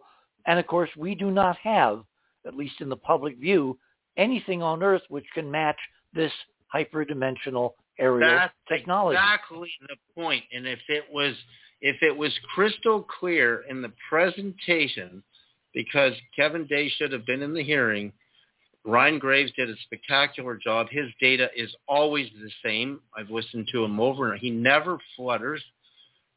We would beat the idea, and I would never hand China a ticket to air superiority just because we're speculating that they may have this technology. I wouldn't do that.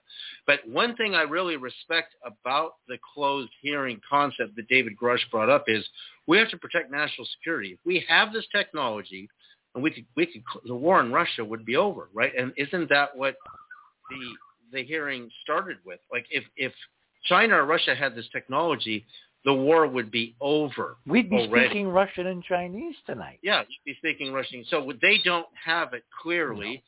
So the question is, does the United States have it? And if they do, and they go into these closed hearings and they find out they do and they're getting funded, the Hallman Act should not be enacted because you don't want to give away your wild card. Look what happened with the nuclear bomb. My God, the Russians stole the H-bomb and they stole the atomic bomb because they had spies in Los Alamos.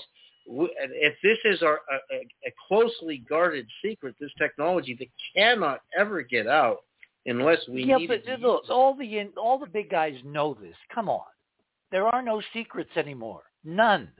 I mean, look at what... I'd like to say something about the technology. Hang on a sec. Let me finish my setup here. Trump has proven to us that the idea of classified means nothing. Nothing. So let me give a plug here for bring up Trump? Oh. Yes, of course, because he took all these super top secret documents to Mar-a-Lago and showed them around to anybody, so security means nothing. If it wasn't him, there's a bunch of... Hang on, guys. I disagree with that. He's being indicted for multiple crimes over it. Yeah. All presidents take classified documents. The point is they don't show them to just any random person, which we have him on tape doing. My point is this.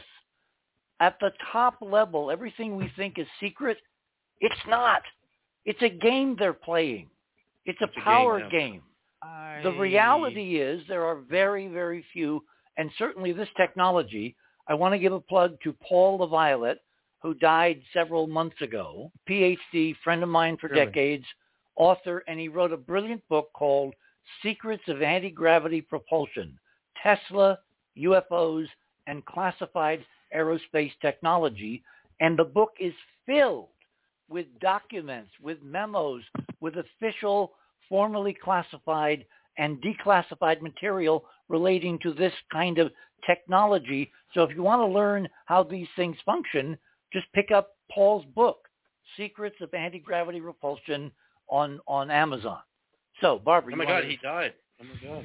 We died of cancer. He had cancer for several years, and it was a losing battle like Robin. So, Barbara, you wanted to say something. No, I did. Maybe I was cut off, but I disagree. I already said it. I don't know if you heard it, that I disagree that classification means nothing. Trump is being indicted on multiple very serious national security crimes for what he did with those documents. And but Clinton sold China, gave China ICBMs as in classified technology. He's the one who gave them the opportunity to make this quantum leap with the ability to deliver nuclear weapons. My point is on the record in Paul's book is documentation that this technology has been worked on in secret programs in the Army, in the Air Force, in the Navy for decades, going back to, T. Townsend Brown. That's what I wanted to talk about. Yeah. Go ahead, Robert. Go ahead. As I told Stephen earlier today, I worked for 10 years closely with an Air Force captain named Captain Robert M. Collins. He worked for the Foreign Technology Division at Wright-Patterson Air Force Base. This is where they take the records and begin the reverse engineering. And he told me that after all those years of investigation, the U.S. Air Force came to the conclusion that UFOs, flying saucers, are not aerodynamic vehicles. They're time machines. So that we think that they move through space, but they don't. They blink in, they blink out, according to these different time frames. So the blinking in and blinking out and traveling 60 miles in 1 second indicates to me that they have the ability to quantum jump. And just as above, so below, just as an electron can do a quantum jump from one shell of an atom to another without crossing the space between them, this technology, these entities have that ability to do it with large material objects that materialize, dematerialize, and then rematerialize. Which is the quintessence of hyperdimensional physics. Exactly. But finally, I read about this in U.S. Army records from World War II. It was first reported by a German submarine sailor who was on a mission from Japan to Germany. They were transporting liquid mercury, which was part of the power source for these Haunebu UFO flying saucers. Hey, Robert, we're at the bottom of the hour. Hold that. Okay. We'll come back. Okay. My guest this morning, very voluble, very argumentative with me at times. I mean, this really does somehow border on incredulity that we actually have any disagreements at all, because we all think that this is the breakthrough politically, that in fact it is the breakthrough politically. You're on the other side of midnight. We'll return to our conversation when we return.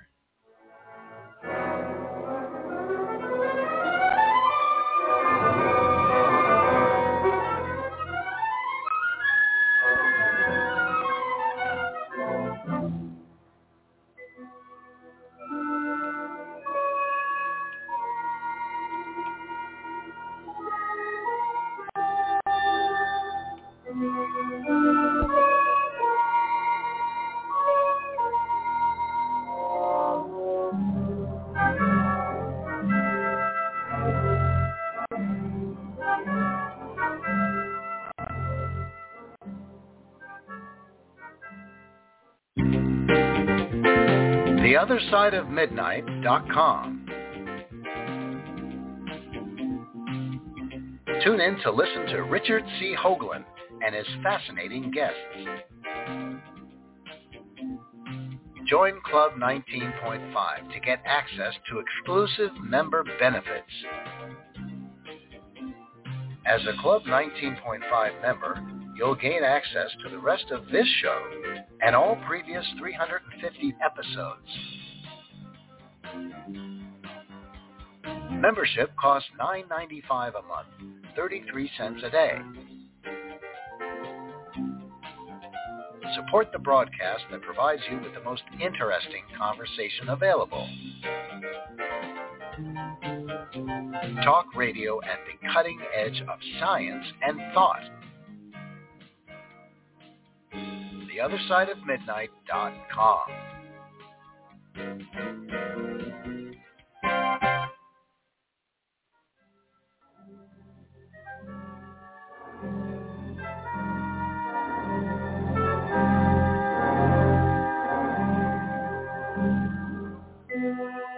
And welcome back, everyone, on this Sunday night, soon to be Monday morning here in the land of enchantment. My guests, too numerous to mention, they're on the website. I believe, Robert, you had the floor. I was talking about the technology and the Air Force conclusion that they're not aerodynamic vehicles, that they actually are time machines. And this goes back to a report that was made in 1946.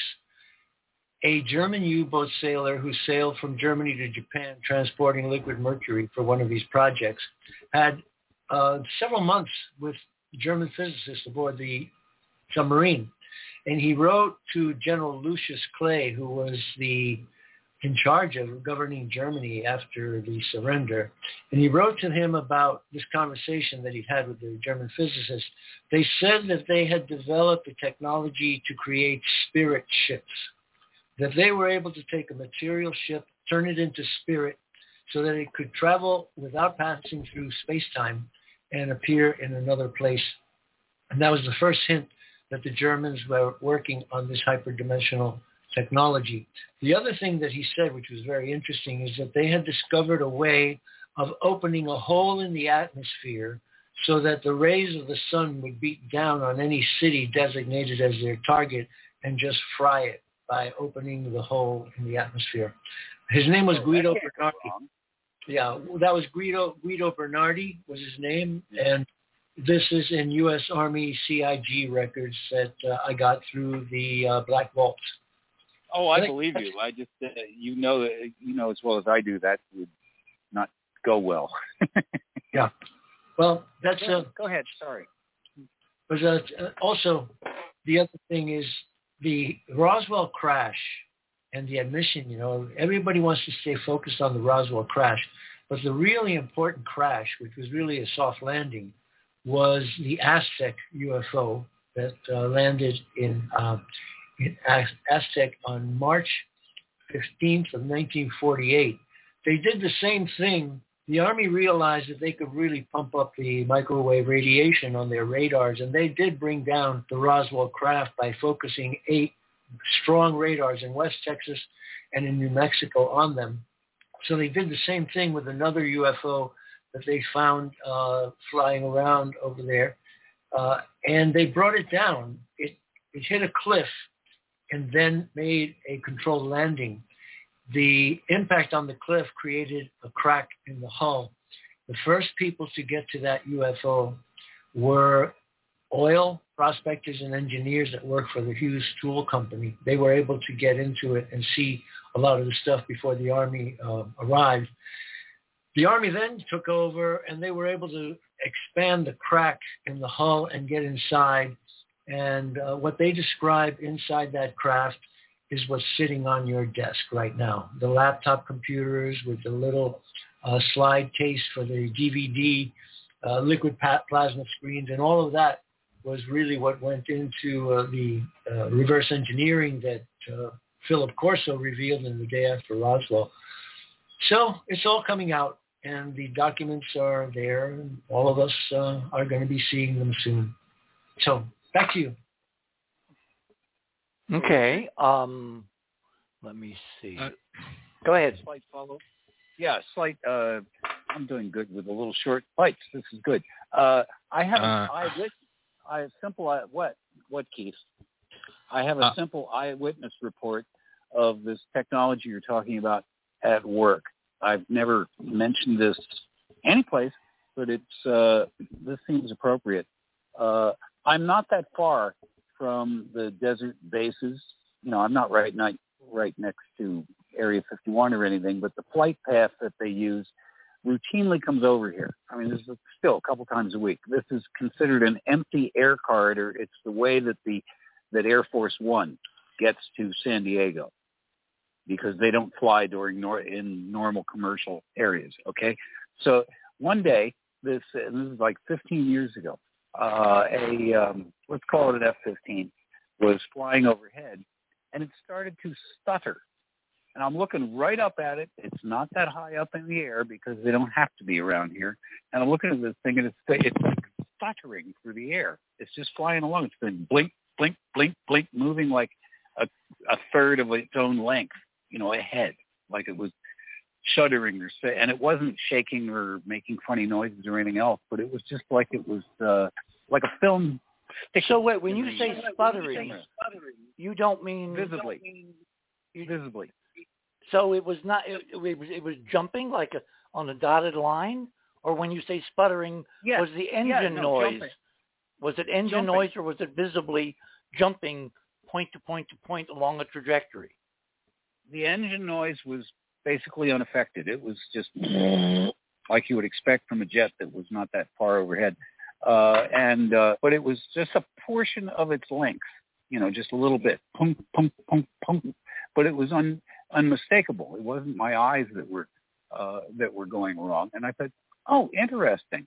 So it was like making these little tiny jumps. And I think they were testing apparatus related to the stuff that Robert was referencing and that Stephen talked about. Or the technology was malfunctioning.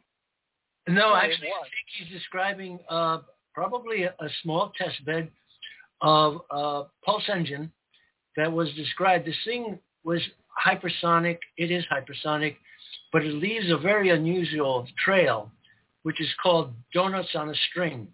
No, it wasn't that, Robert. No, I'm saying that it may have been a test of that technology in a small airframe to see if it could have been applied to a thing like an F-16. No, it was at a low enough altitude, and they do fly this low around here sometimes, that if I held up like 3 fingers, that would be the length of the plane.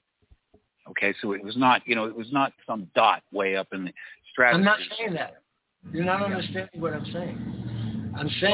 Well, I know about that. I know about that pulse engine, but that's not what this was, because the sound that it made and everything else was perfectly normal. But think of a film that is sticking. It's been patched too many times, and so there's a little bit of overlap in the frames. That's what it was like. And I thought that had to be some other technology that was hidden inside the jet, and they were just testing it out. And I agree. It was probably... It'd be a very uncomfortable flight. It'd be a very uncomfortable flight for a pilot. I don't think any pilot could take that for a very long period of time. It wasn't... You would have had to have seen it. It was... I mean, they could handle it.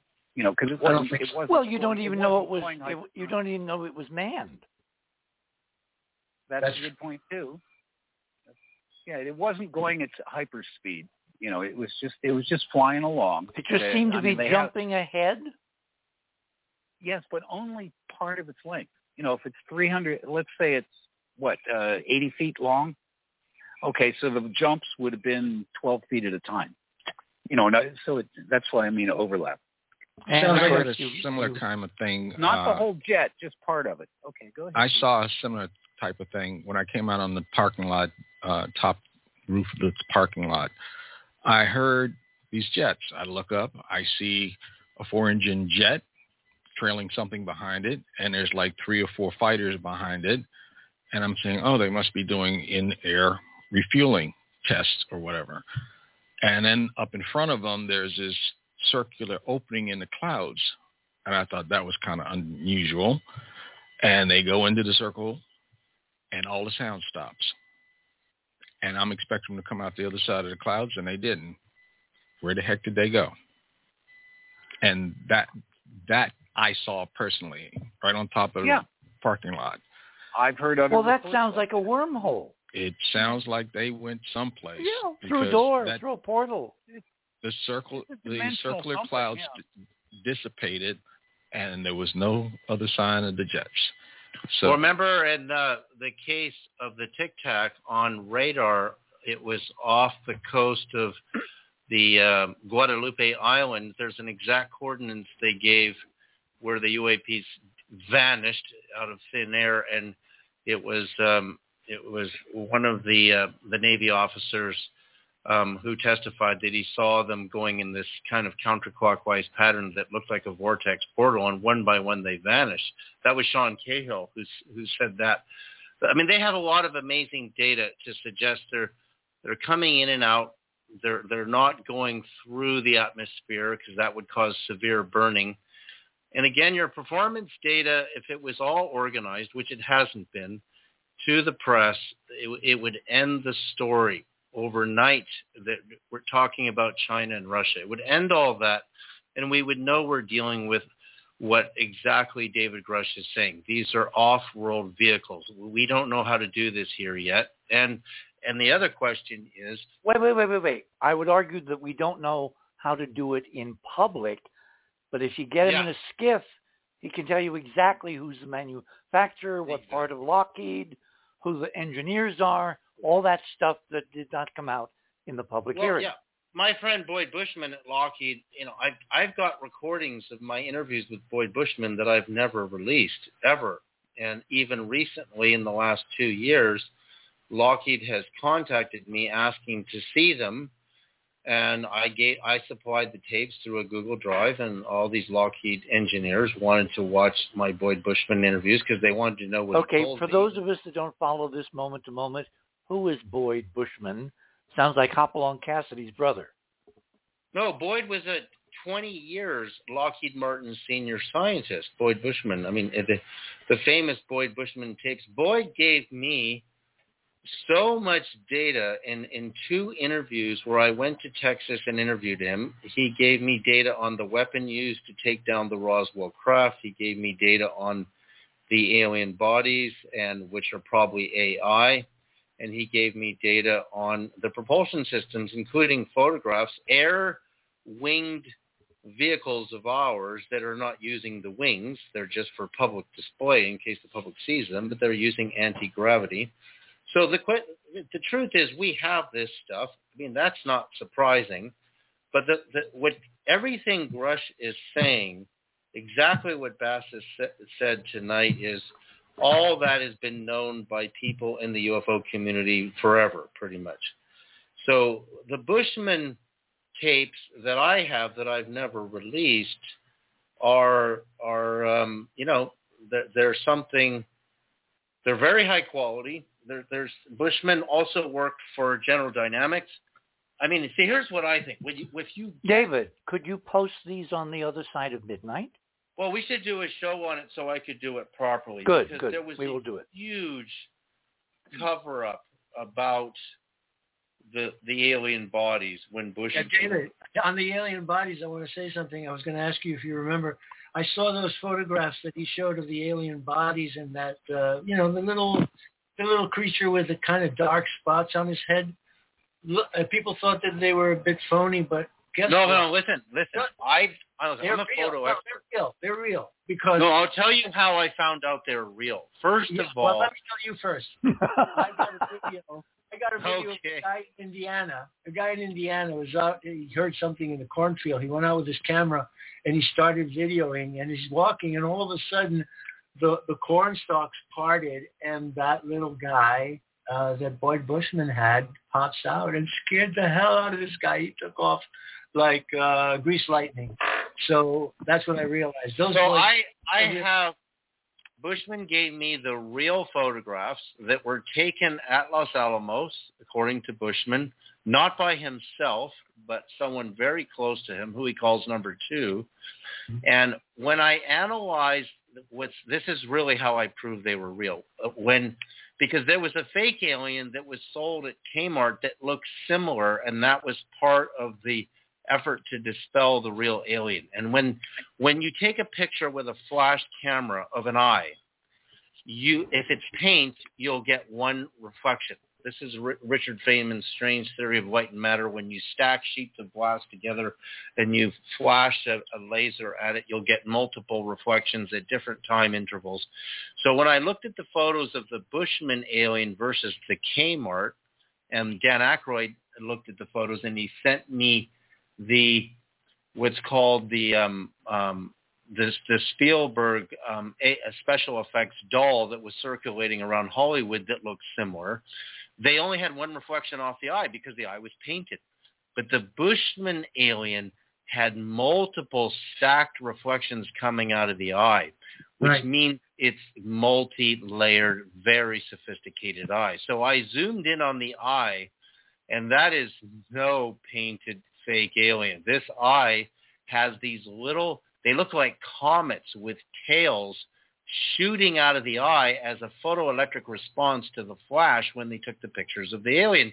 And these little cometary photoelectric responses are shooting around the room in the photograph. Now, I've given one presentation on this just to see a public response, and people are so stupid, you can trick them so easily. So let's say I have real alien number one, take a picture of him, a fake doll that looks very similar, picture number two, and number three, a Hollywood effects doll, photo number three. Now, if you're not a photo expert, you're going to think, oh, the Bushman alien is fake because I see this Kmart doll that looks just like it, and don't ever show me this crap again. And that's where 95% of your population response goes.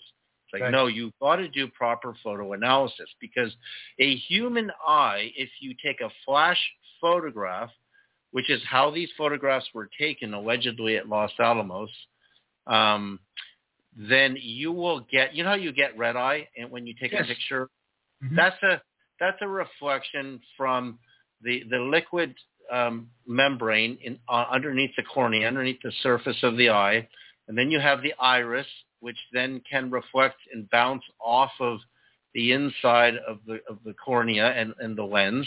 And you'll get a double reflection on a human eye. I've never seen reflections like I see coming out of the Bushman alien. There's multiple discs coming out of one eye, which means it's a multi-layered aqueous eye. And there's no way. Tell us about Boyd Bushman's Galileo experiment. You remember that? Oh, yeah. So Bushman, Bushman, just for people, a lot of people know who Boyd Bushman is, Richard. I don't want to go too far into that because we could do that another night. But when Grush said we have alien bodies, I can say that if Bushman made this up or somebody tricked him, this supposed doll that I have the pictures here. They're in my house. They're in a FedEx envelope, and I got them in person from Boyd, and I've got a lot of the photos. I've never put them all out because I think people are too quick to judge. But now that Grush has said this, I'd like to get the photos to him. And my photo analysis of the multiple. See, here's what would happen. If you had a dead AI with circuitry that's part living and part artificial intelligence, because really advanced AI would be just that, a doll that it actually can walk and talk. You know, that's what we're going to see, right, with coming with AI. But because it's circuitry, and it would have what's called photodiodes. So photodiodes respond to off-on switches in the presence of light, right? So if you put them in the dark, they'll go to sleep. But as soon as, just like humans, the sun's come up, you wake up.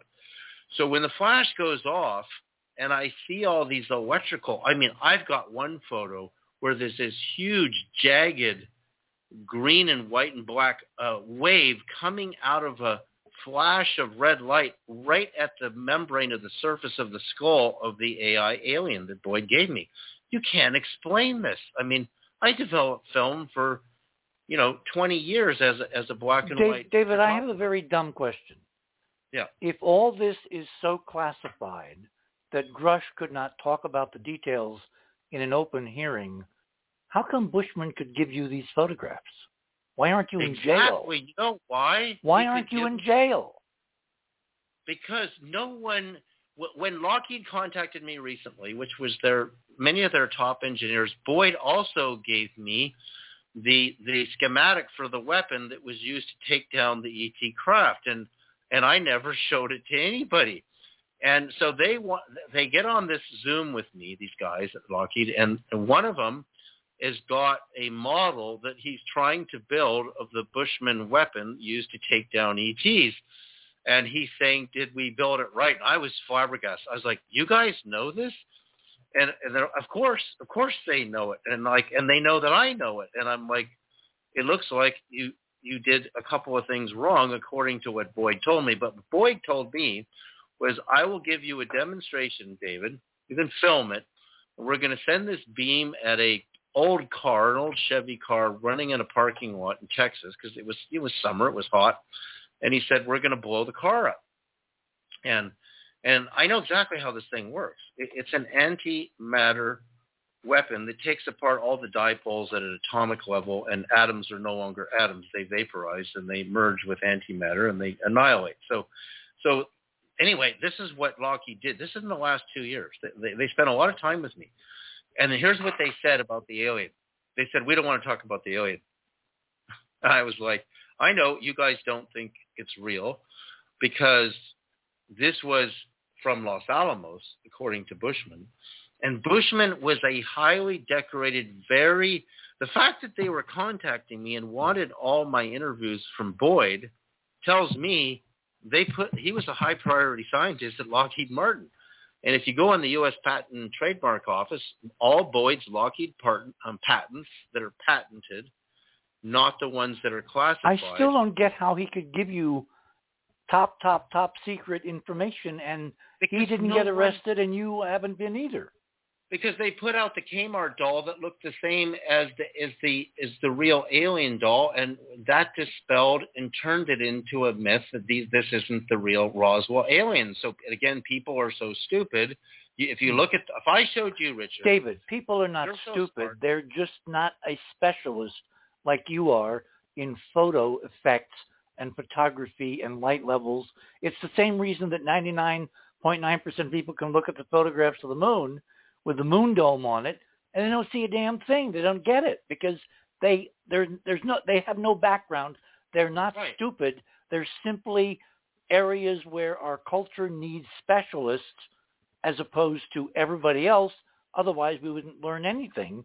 Because once you get to the point of understanding that we can make AI ourselves, which are dolls that have eyes, that have electronics inside of them, and have plasma that might even be green, you can understand Boyd Bushman's doll. It doesn't look like a doll to me. You know why?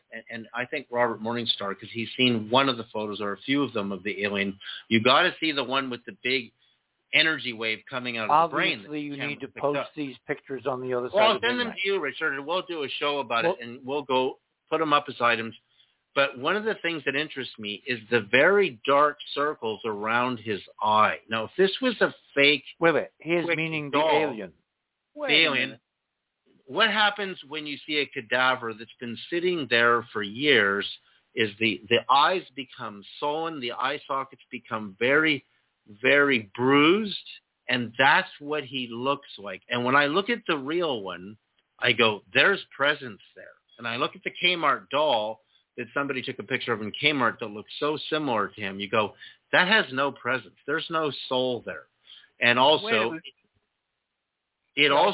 I'll say one more thing about the alien doll.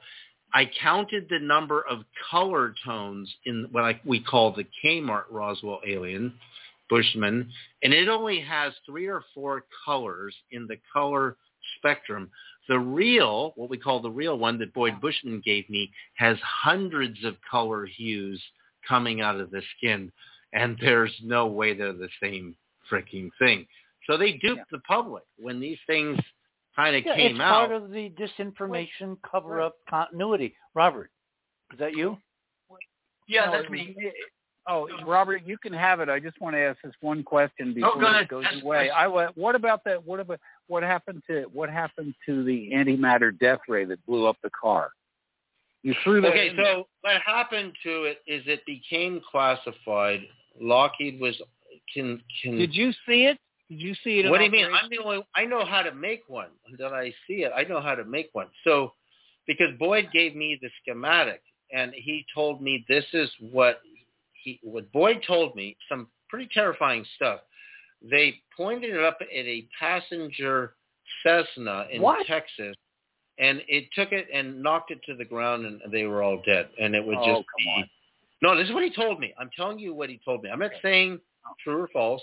I'm saying they didn't even know when they were working on it what it could do. Now, you know the Tesla death rate was after Tesla died, January the 7th, 1943, the death ray was transferred to Wright-Patterson Air Force Base. This is in the Tesla FBI files that I have in my possession. And actually, the Tesla FBI files show the death ray going to Wright-Patterson, which is where the Roswell craft ended up. So if that's the weapon that was used to take down the Roswell craft, which is an advanced form of microwaves, and microwaves are generated in a magnetron, and if you know what a magnetron looks like as a schematic, which I do, then you would see the Bushman weapon has similar characteristics in the way it's engineered, but what these Lockheed guys did, and there were 3 or 4 of them in the Zoom meetings, is they wanted to know, because they claimed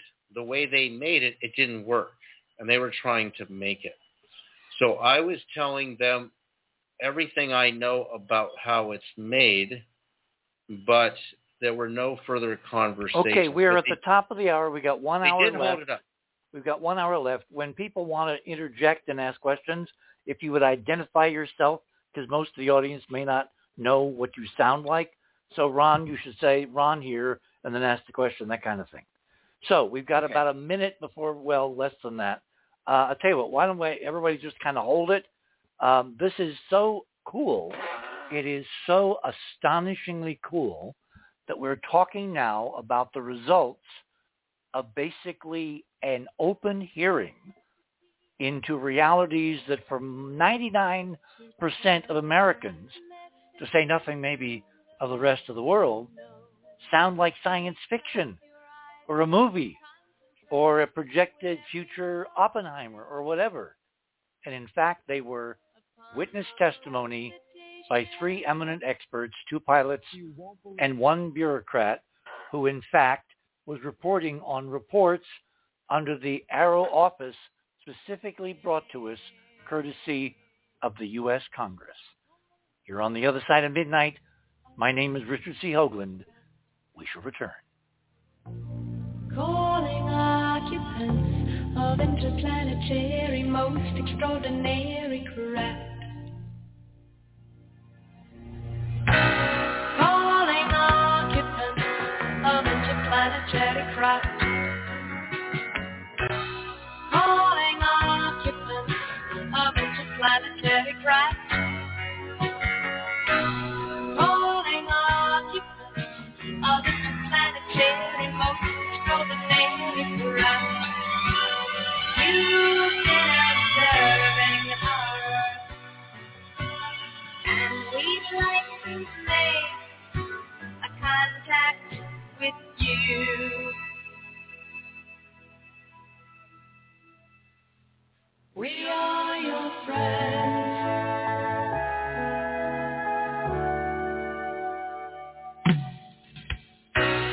Calling occupants of interplanetary craft. Calling occupants of interplanetary ultra-emissary.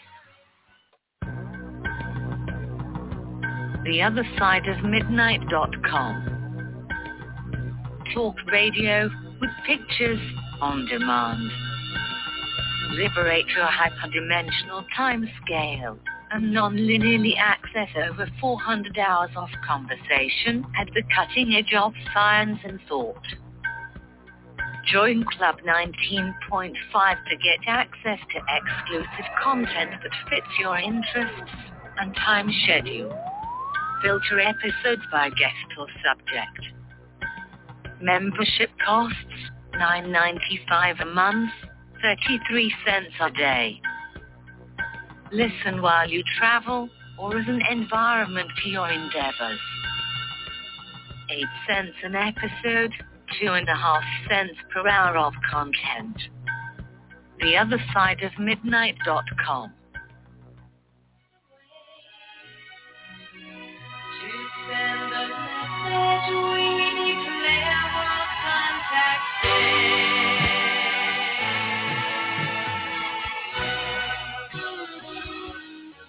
And welcome back, everyone, on this now Monday morning, Sunday night edition of The Other Side of Midnight for the 30th and now 31st of July of 2023.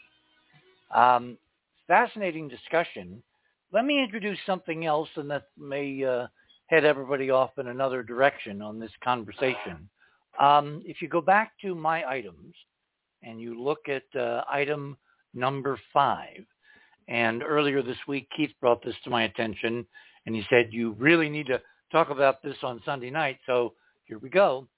The South Koreans, 3 scientists, have published 2 papers and the literature, the open literature, and they're waiting for peer-reviewed publication in the formal literature regarding their discovery that they're claiming of a room temperature superconductor. The holy grail of physics, well, the 3 holy grails would be room temperature superconductivity, which of course is the lossless transmission of electrical energy in circuits where the energy never goes away. Once you start it flowing, it will run and run and run with zero resistance. That's superconductivity.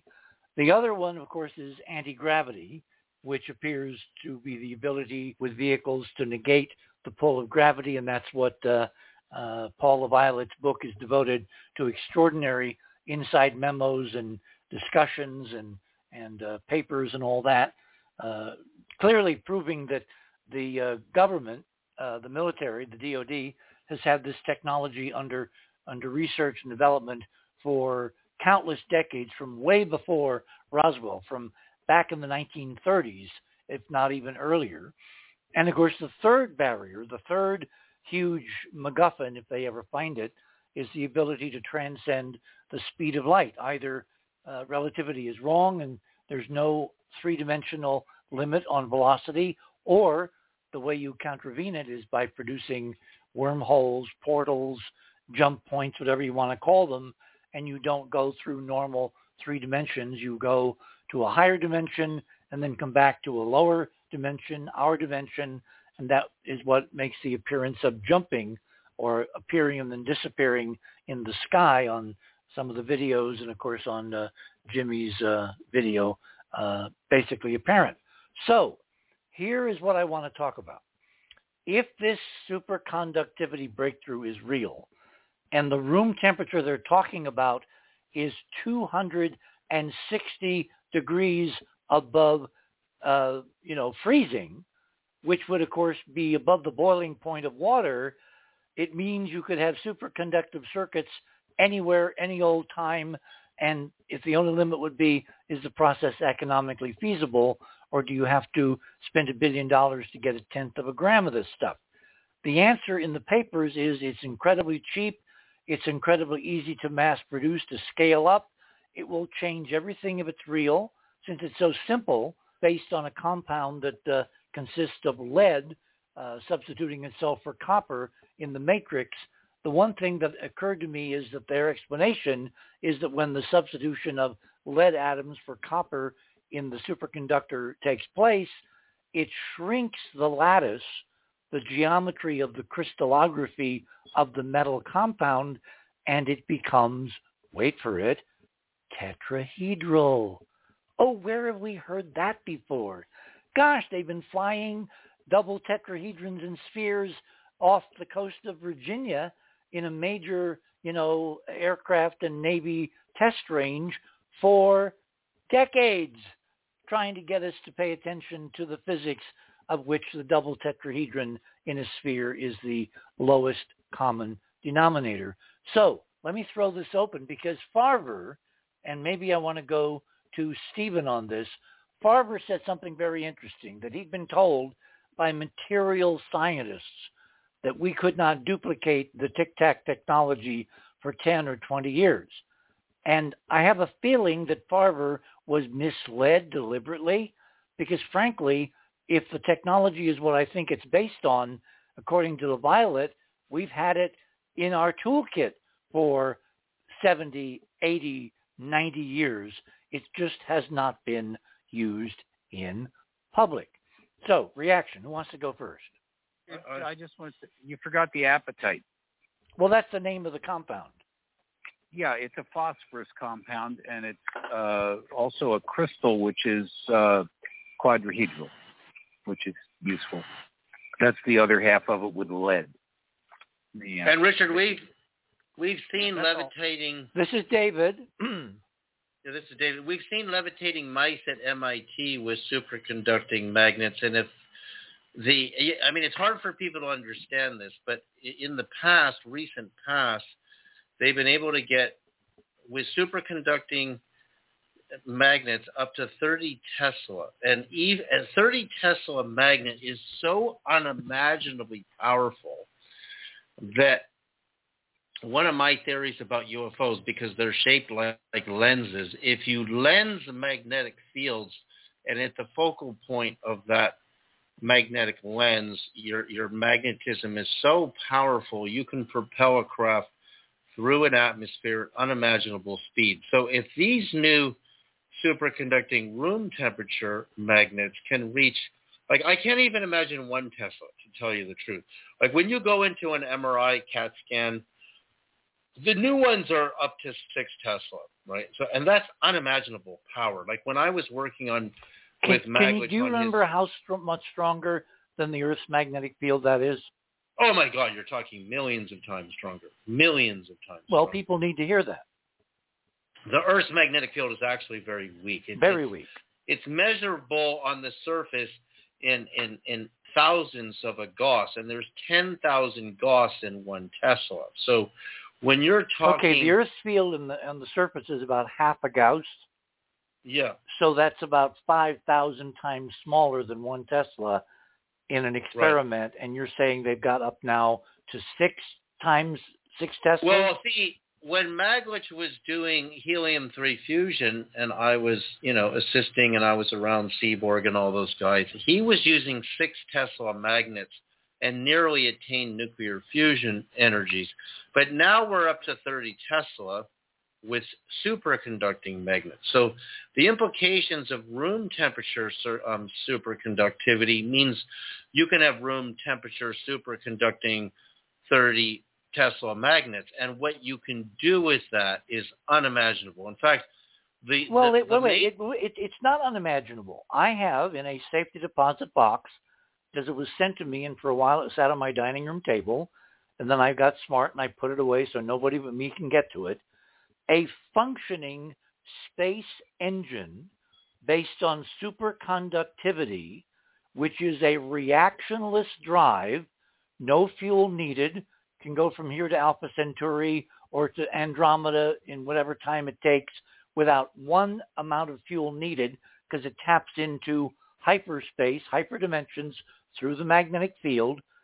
If a room temperature superconductor is readily available, it will totally revolutionize every NASA mission it has ever envisioned, including the one to Saturn's moon, Titan, which is going to carry basically a large version of a drone with rotors to fly around in the Titan atmosphere. It's going to take them a decade and a half to get there under normal rocket power.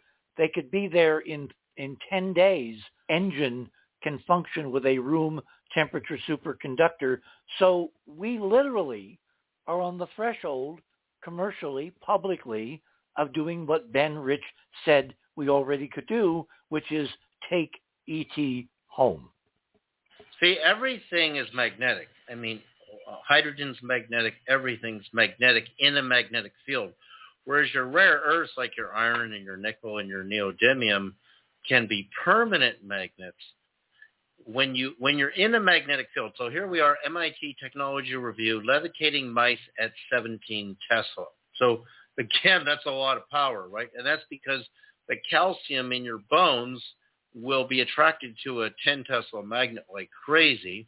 I mean, I've got strong neodymiums here, and I can get a piece of silver, and I can get a good reaction off of silver. When you move a magnet against the silver, it attracts, because silver is, I think, so you have paramagnetism. Paramagnetism is attraction. Diamagnetism is repulsion. And then you have ferromagnetism, which is permanent attraction and repulsion of like fields, right? So if you think of the guy in Snowflake, Arizona, who was levitated up into the spacecraft, Travis Walton, right? And you think of these levitating mice at MIT, and you think, well, what's attracting the mice in the magnetic beam is 17 Tesla on their bones, and their bones will, the material in the bones, which is phosphorus also, and it's also calcium, and it's collagen, but everything has a magnetic property in a magnetic field. So therefore, you can magnetize a human body and levitate it up in a beam, just like the stories of the levitating cows, and now you got the levitating moose in this new film that came out, 411, with these ETs up in Montana that are, craft or levitating moose, and they're taking them away. It's all very feasible now. But when you have superconducting room temperature magnets, you can build propulsion in these magnetic fields. And because normally you had to have super, super cold temperatures to get superconductivity. Superconductivity, yeah. Yeah, superconductivity is if I run electricity through copper wire, which is not superconductivity, 90 degrees to the wire, you get your magnetic field. Now, when you have no resistance to the movement of current through a material, you have no magnetic field, but you can create a magnetic field, but you have no resistance, which is incredible to have no resistance. If you have no resistance, you have no energy loss. Yeah, energy loss. Just one caveat. Normally, superconducting magnets have an upper limit to the strength of the magnetic field they can contain before the superconductivity breaks down and it reverts to normal conductivity.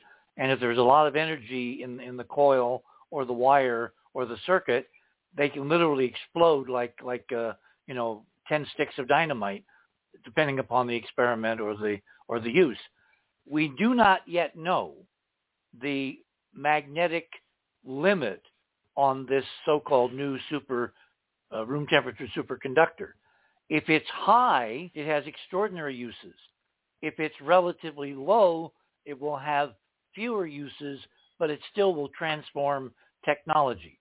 So it's going to be interesting to see what the follow-on experiments that are trying to prove these guys don't know what they're talking about is going to reveal. And given that it's so simple to make, we should have results probably within the next, few weeks, a month, whatever. Let me go back to the larger conversation. Does anybody have anything they want to bring up apropos of the hearing that we haven't covered yet, starting with Stephen? Hi, Eric. Okay. I don't know. I think, wait a minute. Hang on. Steve, what's going to happen with Grush's, provocation to have these behind closed doors hearings? Do you know anything about that? It's not a provocation. He made it clear that there were quite a few questions that he would respond to, and it's up to the committee to arrange for those private briefings, classified briefings, and I assume they will. And that will simply add more information to the committee's knowledge base. Believe me, there have been briefings going on for 3.5 years. The amount of information is probably now known to a very substantial number of members of Congress is quite large. they are carrying around in their head a great deal. And so let's just say that whatever's going to happen next is going to surprise anybody. I mean, most of them are probably in the business of... Well, what I heard during the hearing from Burchett, he said this hearing, he said specifically, I'm going to paraphrase, is designed to craft legislation for transparency and declassification of things that are overclassified. And I have a feeling that's going to wind up in the current NDAA when all is said and done for 2024, which will probably be voted on by the end of the year. So 6 months after that is voted on, some of these transparent items that Grush could only say were classified may become open secrets in the general media. None of those timeframes have any meaning at all. Tell me why. Tell me why. It's protocol. It's like we're going to, do this by then, by this, by then, by whatever. But as I've said 1,000 times, this is not about explaining this phenomena. It's not about finding out about this phenomena. It's about just ending the truth embargo. What's the truth embargo's end? Well, all of these other time frames could be put into place. But how do you define ending a truth embargo? Are you waiting for the president? The definition of ending the truth embargo is, in fact, the president's confirmation. And you're saying by the end of September he will do it? I am saying that based on the time frame that I'm seeing unfold, somewhat delayed by the fact that they're in recess, there's nothing preventing Warner from conducting a major hearing in front of the Senate Intel in September. And if they do it correctly and they bring in the witnesses that we know have been interviewed, 2 weeks of that and it's game over. I mean, the president will have no choice but to not be forced, but rather to concede that what he is seeing... So wait, when you say game over, Grush sat there and said, I can't tell you all this cool stuff unless we have a classified hearing or we're in a skiff. How do you know that's not going to also happen to the Senate? What will change legally to allow people to testify in open session that which is now currently classified? You remember what I said about the trick about this? If somebody asks somebody like that, are extraterrestrials visiting the planet Earth? And the response is, I can only discuss that in private session. That is a yes. It's a yes in your mind, but in the American people, broad understanding, is it simply going to mean, there's details I can't know, and it doesn't mean a yes or a no. It just means there are details. No, I think anybody with half a brain or kindergarten education will take it as a yes. Okay, all right. It will be a yes in the mind of virtually every person in the entire military intelligence complex, the entire Congress, their staff. But let me go further. What will be testified to in public, without getting into any, quote, I can't talk about that except in private session, will be more than enough in that Senate Intel committee to end the truth embargo. And so, based on that projection, unless Warner, then the president will be in a position. This is what this has all been about. It's to get to the position where the president can confirm the ET presence. The whole thing is about that. The creation of ARROW, the legislation. None of this is about trying to figure this out. They already know what it is. This is a setup. It's a setting up of the scaffolding that will allow a formal thing to happen, which is the confirmation event from the president. Then we're in the post-disclosure world, and all bets are off. I just want to know what the difference will be between Grush in front of the House and an unknown set of witnesses in front of the Senate, let's say at the end of the recess in a month, 6 weeks, whatever. What will have changed legally to where people can sit and openly admit? No. That's not what I'm saying, dear. I'm saying that, first of all, there won't be one Grush. There'll be 12, 15 Grushes. Secondly, what I'm saying is that there will undoubtedly be a number of questions that have to be responded to with, I cannot talk about that, right? But what will be able to be said under oath just publicly will be more than sufficient to make it easy for the president to say, yep. Sorry to be a pain, Steve, but what will have changed? In other words, nothing. Then how can they say anything that means anything? No. If they simply do a Grush on steroids, then it will be at the same status quo ante. All right, I'm Richard, sorry, let but me Richard has restate. a point. He has a point.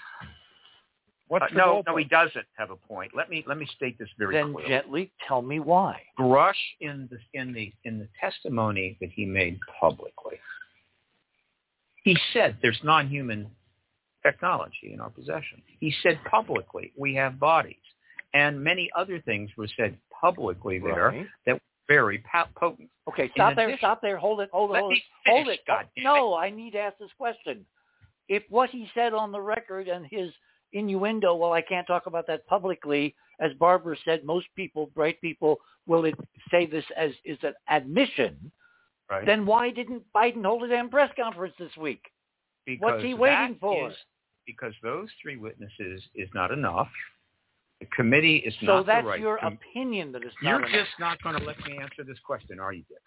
You're not answering the question, Steve. No, I am answering the question. That committee is not the Intel committee. Who cares? They're legal representatives of the people of the United States. You seem to have this preoccupation with the Senate like the House doesn't count. The House is where every money bill originates. Without the House, there's no money to do any Buck Rogers. So why isn't Could everybody please let Steve finish the thought? Well, he's not finishing it, Barbara. I Well, can't let's finish Reason it. why he's pressing it. Go. You're all interrupting him. Ron, let him talk. Stop interrupting, please. The initial legislation that began the legislative process was by the Senate Intel Chair Rubio. The second legislation that carried this forward process was under the Senate Intel under Warner, but the language was from Gillibrand, a former presidential candidate, as was Rubio. The third legislation that was put in by Warner, the chairman now of the Senate Intel Committee. The most recent significant development came from Charles Schumer, who basically says, I'm putting language in the next bill, which makes it clear that any non-human technology belongs to the United States, and we want an accounting of it. Senate. Furthermore, we know that the Senate Intel Committee has interviewed a substantial number of witnesses, and Arrow has also interviewed them. They are being interviewed for the Senate Intel hearing, not for the House. Now, the House can do what the hell it wants, and maybe it can do so much stuff that it'll trigger the president's action. But I say it's not going to happen that way. It's going to happen through the Senate. So this is your projection based that on is your... my projection. Okay, yeah. I just want to get this on the record. Nothing is written in stone. It's your educated opinion. Yeah. But it could be wrong tomorrow. Yeah, and it could be right. The point is that what we do know, which is not opinion, is that the witnesses, the types of witnesses that have been interviewed, and pretty much what they're going to say. And we know the legislation that's been passed. And who passed it? That's not conjecture. That's what happened. And if you look at the way the whole House thing went down, it was messy. It was put together quickly. It was awkward. They were not the right committee to do this, but they had the right to do it. All right? But when you talk about the Senate Intel, a whole another ballgame. Plus, the Senate Intel Committee, those members have the highest clearance there is in terms of Congress. So does the House. I'm saying that the Senate Intel Committee has the highest clearances, higher than other committees and other members of other committees. It's numero uno. Now, the House Intelligence Committee is also important, and the House Intelligence Yes, Committee... I would disagree with that, Stephen. Well, feel free.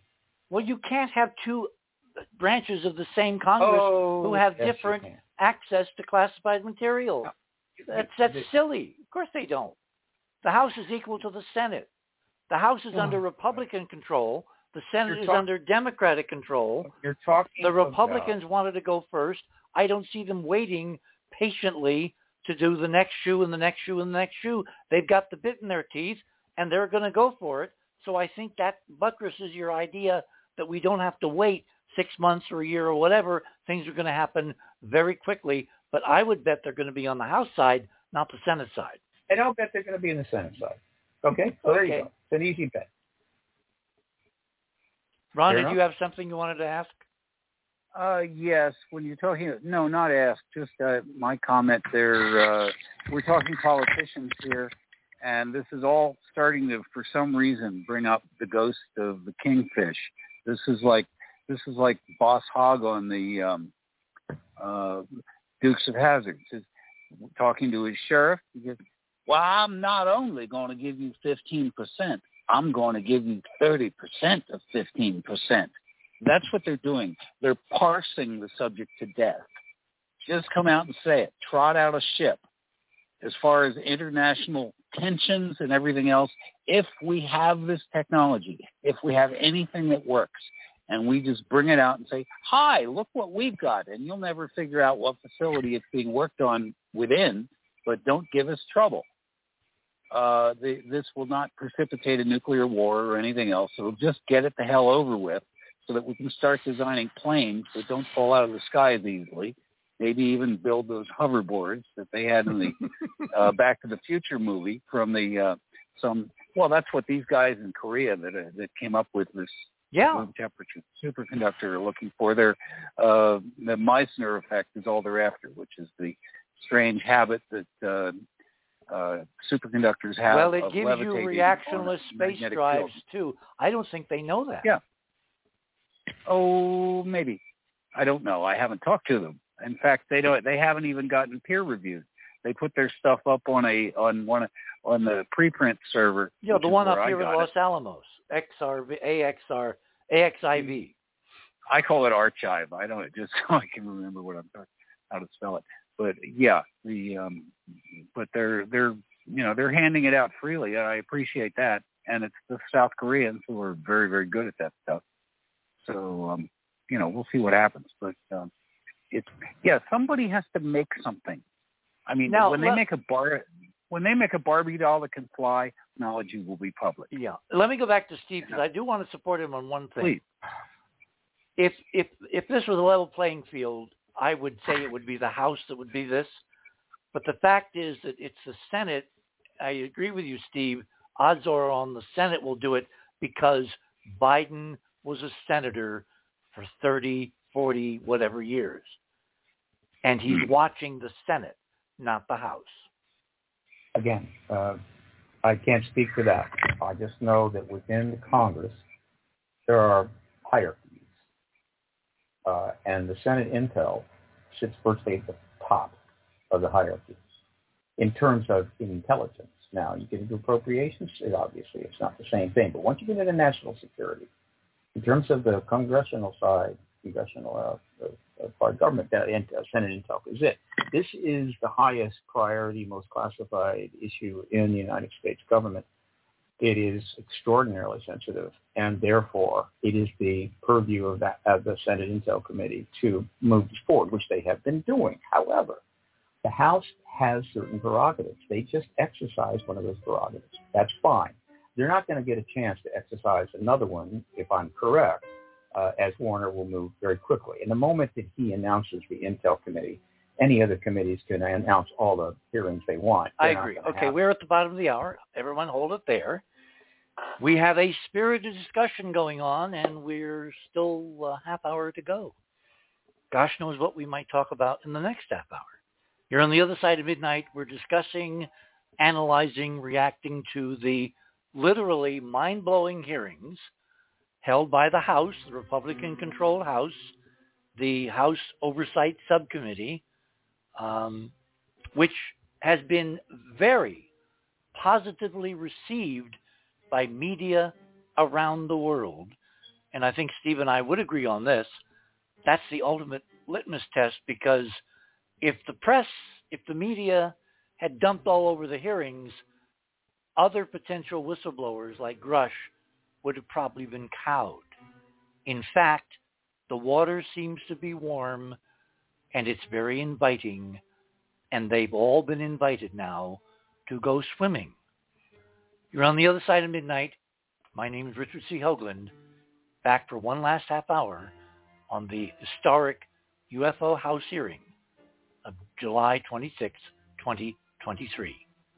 Back in a flash.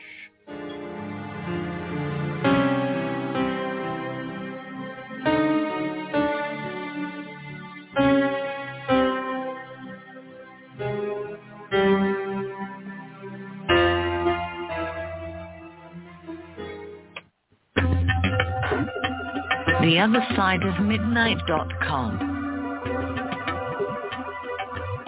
Tune in to listen to Richard C. Hogland and his fascinating guests. Support the broadcast and don't miss another groundbreaking conversation. Join Club 19.5 to get access to exclusive member benefits. Listen to past episodes anytime on any device. Search the archives of over 180 episodes. Membership costs $9.95 a month, 33 cents a day. Talk radio at the cutting edge of science and thought. theothersideofmidnight.com.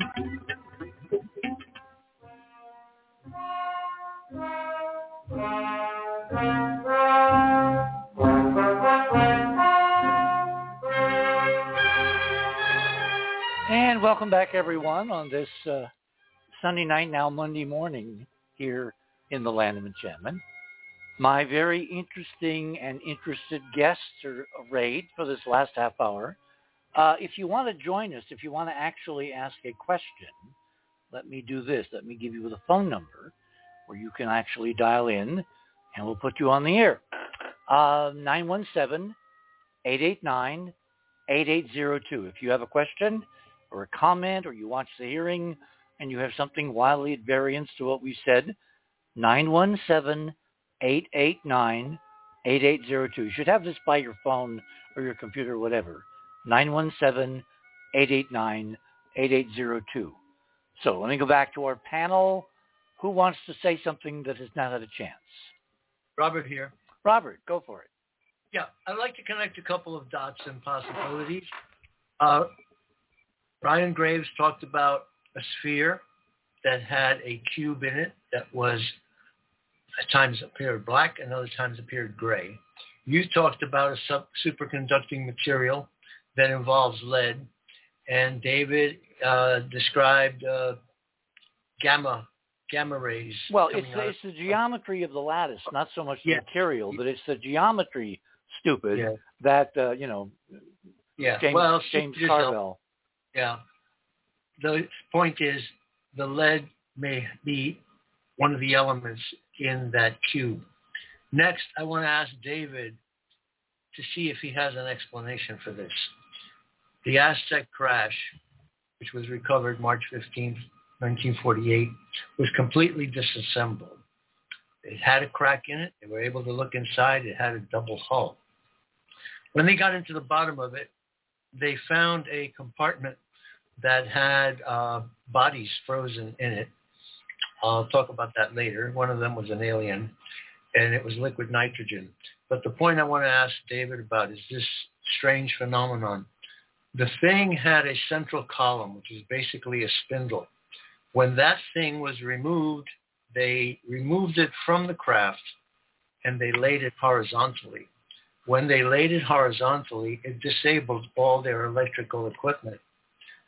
And then they put it up vertically, and all the electrical equipment worked again.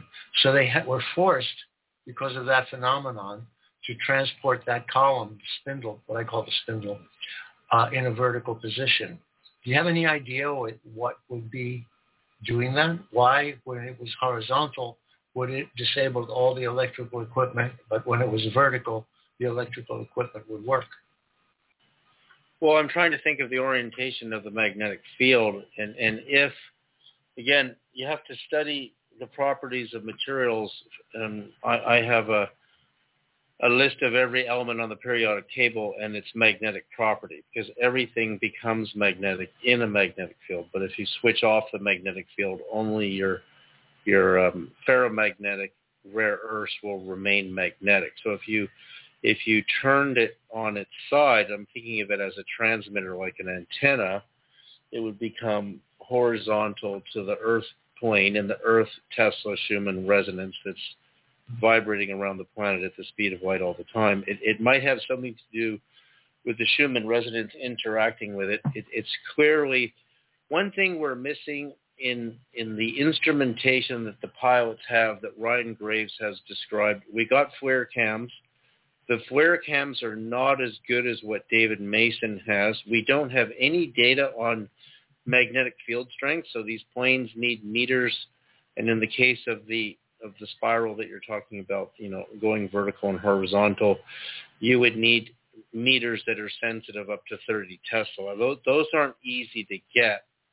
But if I saw gammas and I saw gamma readings, which you can get with David Mason's flare cams, because he's getting gamma readings when these things come into the atmosphere and when they leave, that's consistent with antimatter. So when matter and antimatter, proton, antiproton, meet each other, they annihilate and emit gammas, and you can use gammas to create antimatter, which is right now, like it costs $60 billion to get a tiny, tiny little tip of a teaspoon of antimatter. And an antimatter weapon that size would be equal to 40 kilotons, which would double Hiroshima and Nagasaki's, TNT equivalent. So the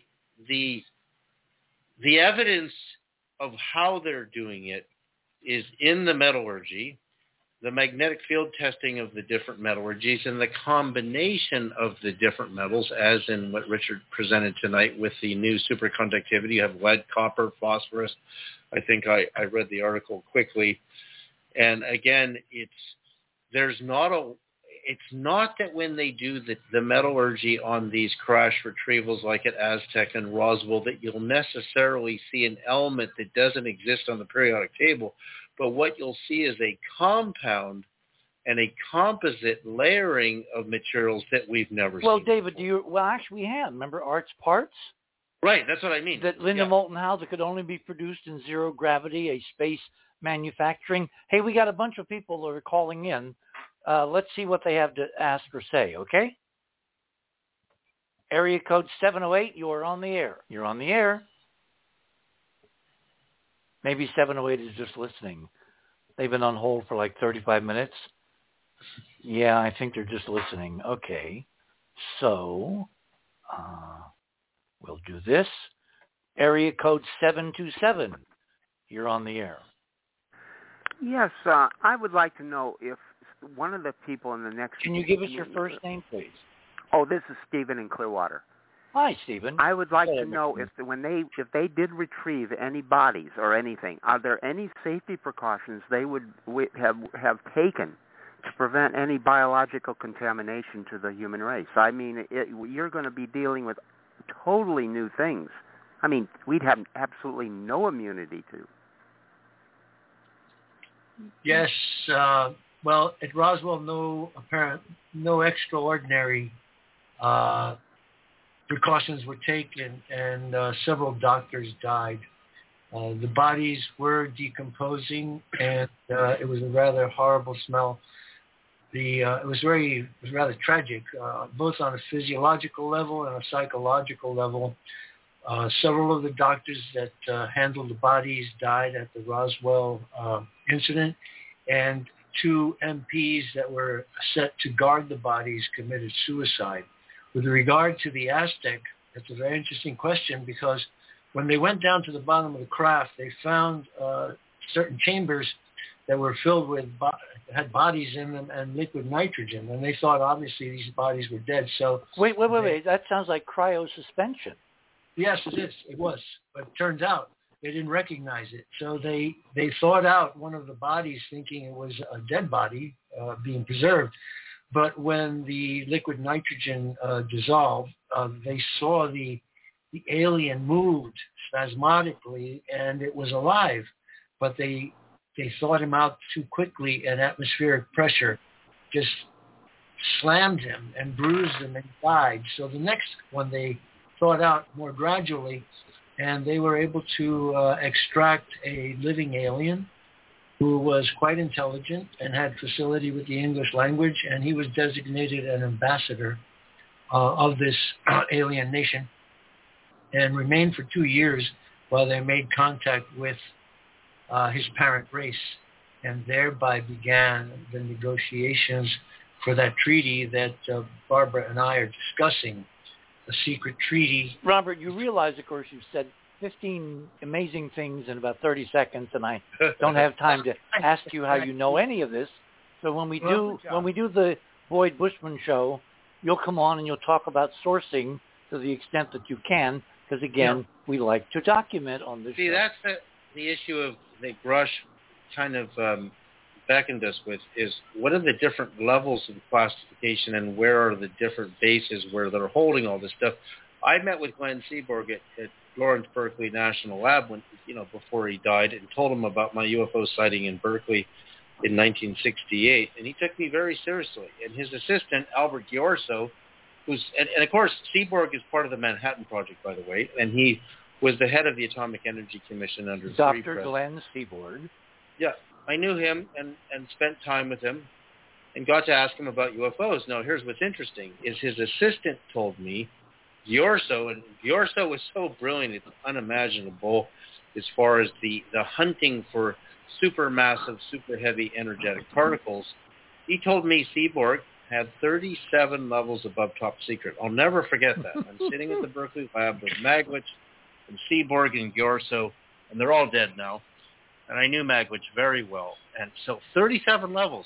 And Seaborg told me that in those 37 levels, he has no knowledge of anyone operating in the U.S. government with anti-gravity. So he told me those craft that I saw were definitely not ours. And you also have to take into account when Seaborg was doing the testing. Which means people have to read Paul the Violet's damn book. Right.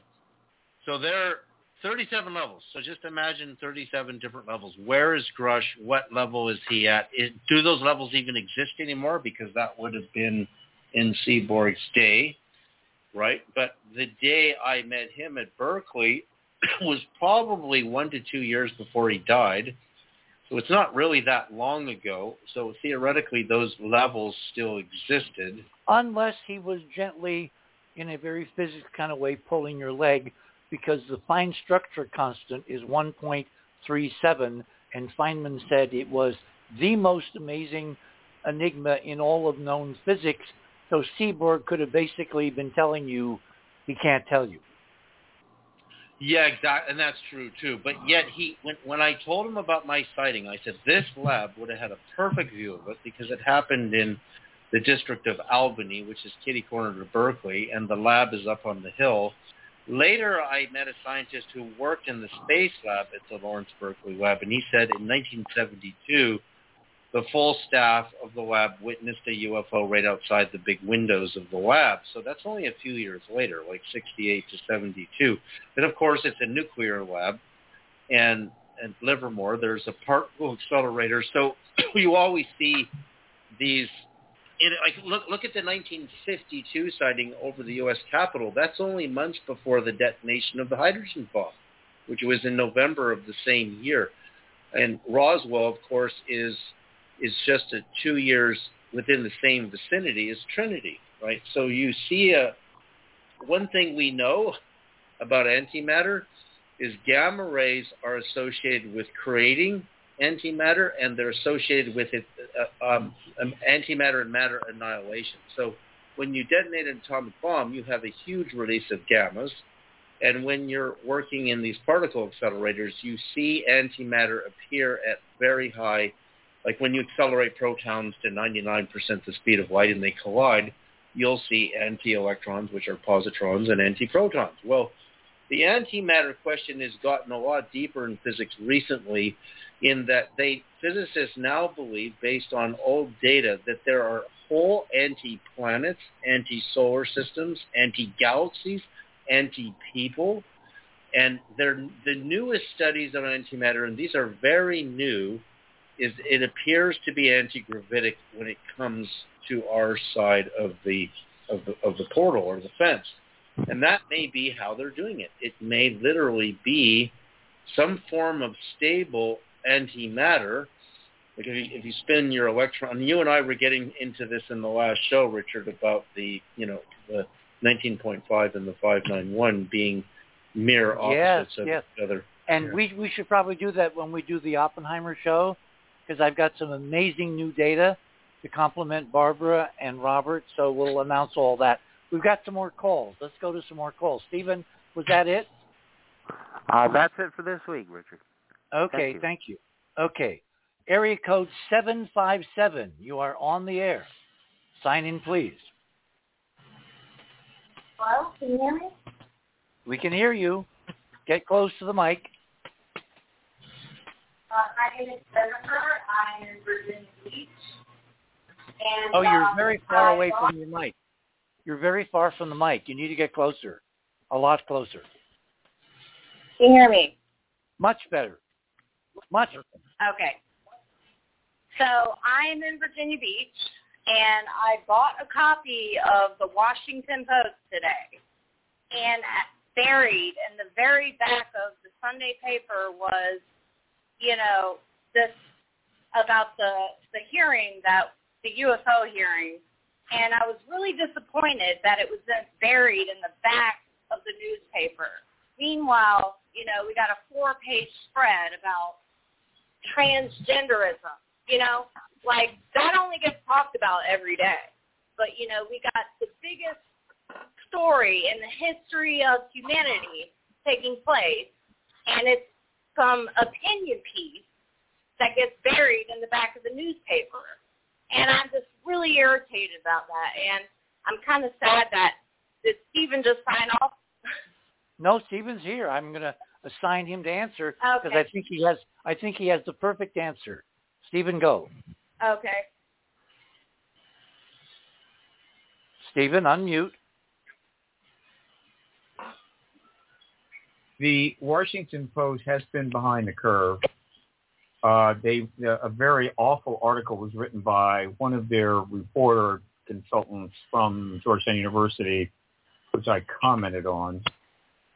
They did do an article, UFO Congress hearing was insulting to U.S. employees, a top Pentagon official says. I'm not sure where that was posted, but they also did another piece, Aliens Are Among Us, and they want to impeach Biden. So I would concur. The Washington Post. Yes, that was the title that I read. Yeah. Washington Post has really not handled this well. And do you think it's because Bezos is not behind this? Look, they have done some good articles, but so it's not like they can't do good articles on this. There's another one though. UFO reports demand greater transparency. Lawmakers say, the Washington Post. So, but they're definitely downplaying it, right? And they're allowing some nonsense to be put in there. I'm also tracking the New York Times. These are the two major papers. Wall Street Journal is just dabbling a little bit too. These are the three major papers by and large. And this story is so huge with so many implications that I just know the publishers are going, we're not doing anything until we've really got something. We don't want to get caught up in the wake of all this because there's massive coverage coming from every direction. Some of it is good, some of it's not good. It's intense. It's like a media frenzy, and they don't want to step into that frenzy. When they do step into it, it will be serious stuff because this is the biggest news story of all time, and they're not idiots down there at the Post. Now, the New York Times has got a big dog in this fight because they started it off with those December 17 articles in 2017. And they feel like they kind of own this in a way. And so I expect them to maybe be a little stronger a little sooner. But the Post is going to lag on this. And believe me, I have given them hell. I have talked with Ashley Parker. I've done everything I can to offer my help and assistance and whatever. And they just want to hang back. And if they had treated the Watergate thing this way, Nixon would have served out his term. If they had treated the pension, the Pentagon Papers this way, so do you think this is Daniel would have died as president. So do you think this is simply because they really can't bring themselves to believe this is real, or they're waiting for the overwhelming public approbation of many more witnesses over in the Senate, the Primo Senate Intelligence Committee? In other words, they're covering their political asses. That's not. I don't see it quite that way. Let me rephrase this.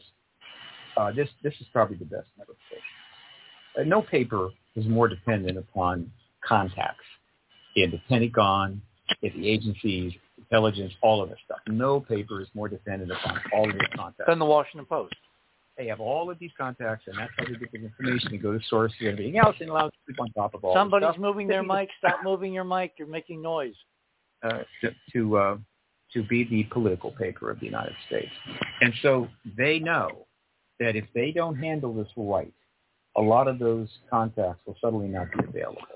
And so hang on. So it's the NASA problem, because back when I was a beat reporter for CBS covering NASA, many reporters would not ask hard questions of NASA because the people in charge of at JPL would have thrown them out and not given them credentials. So you're saying the Post is trying to protect sources so they're on the inside when not protect sources. Well, protect their access to sources. Can conserve access to sources. Yeah. Because if they piss off, various entities and various departments, suddenly their phone calls don't get returned. And that may explain it as best as anything I can put out there. But I assure you the Post will eventually come in, and they'll come in with something big. I'm going to assume they've got some reporters or some of their top investigators out there looking for something big, something very strong, very powerful, break a major story. But until then, they're dropping these little thingies, and a couple of them are truly embarrassing. And I actually tweeted about one of them. It was just so awful. But it was an opinion piece. Well, no, it wasn't an opinion piece. It was one of their contributors from Georgetown University. I feel bad for her. She's embarrassed herself, but she probably doesn't know it. But there's a lot of ways that things get into a paper. There's different editors, different whatever, and things kind of just come in. You've got people inside the Post that are biased against this issue. They may do an opinion piece or let one in. So you don't judge a paper's coverage by one or two articles. You judge it by the totality.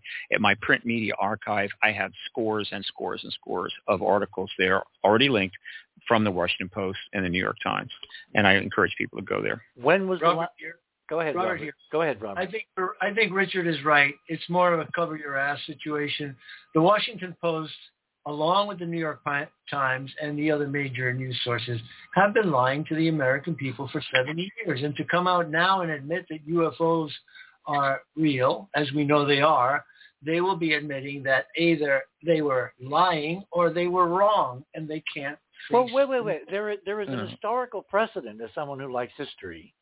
Remember, it was the New York Times blatant editorial against Goddard, which drove him from Massachusetts all the way to New Mexico to do the experiments way out here. Right. Decades later, after Neil and Buzz walked on the moon, the New York Times forthrightly withdrew their condemnation of Goddard in a very public fashion. So, Robert, you may see something quite amazing in terms of the Post.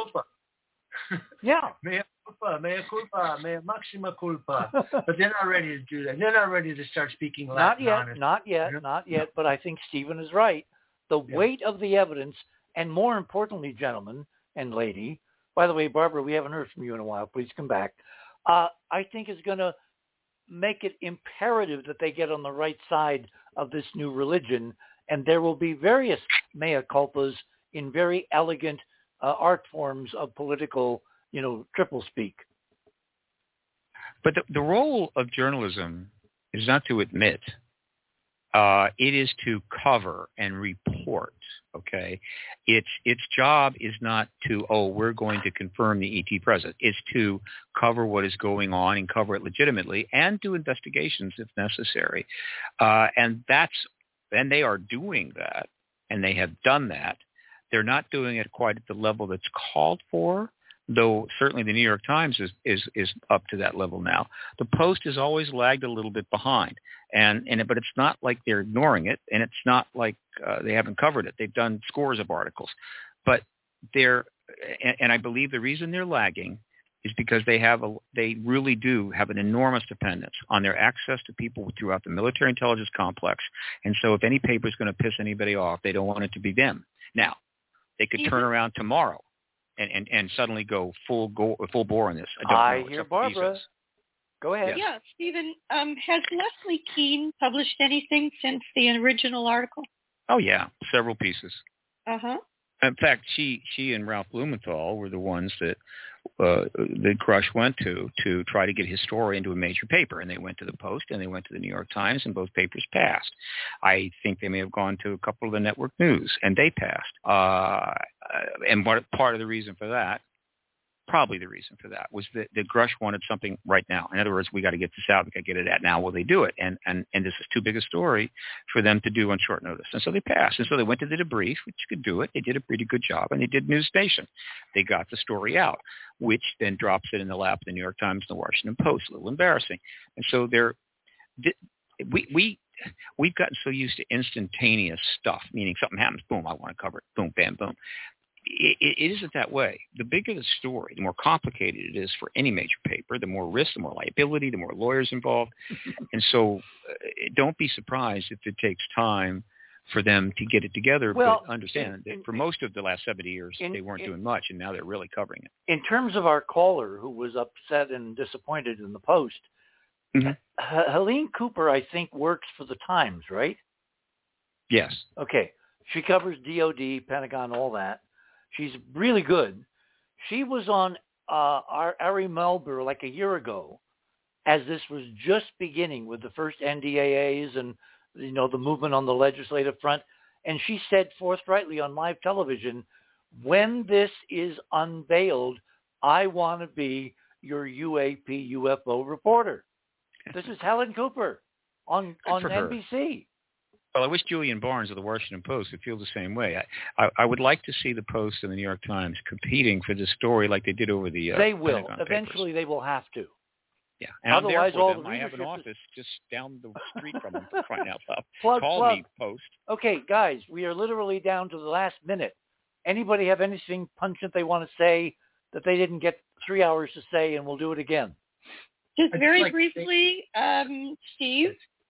You were there with Danny Sheehan, who, after all, represented the New York Times in the Pentagon Papers case.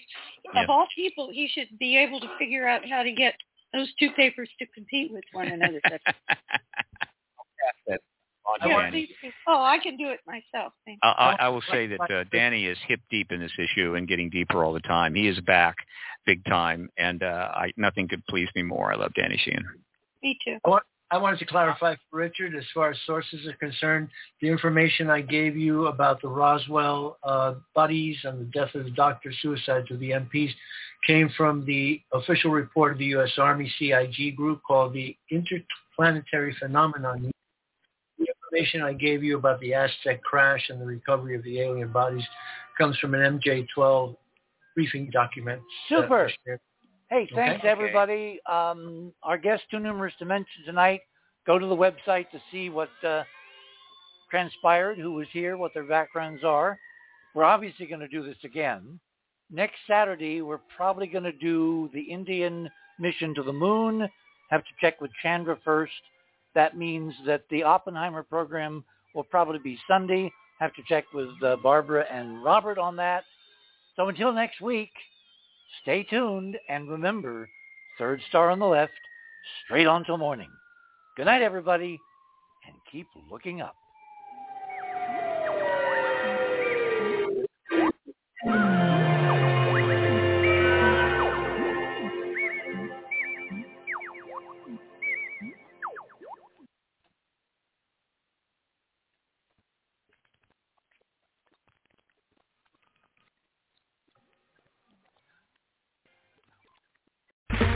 Okay, round two.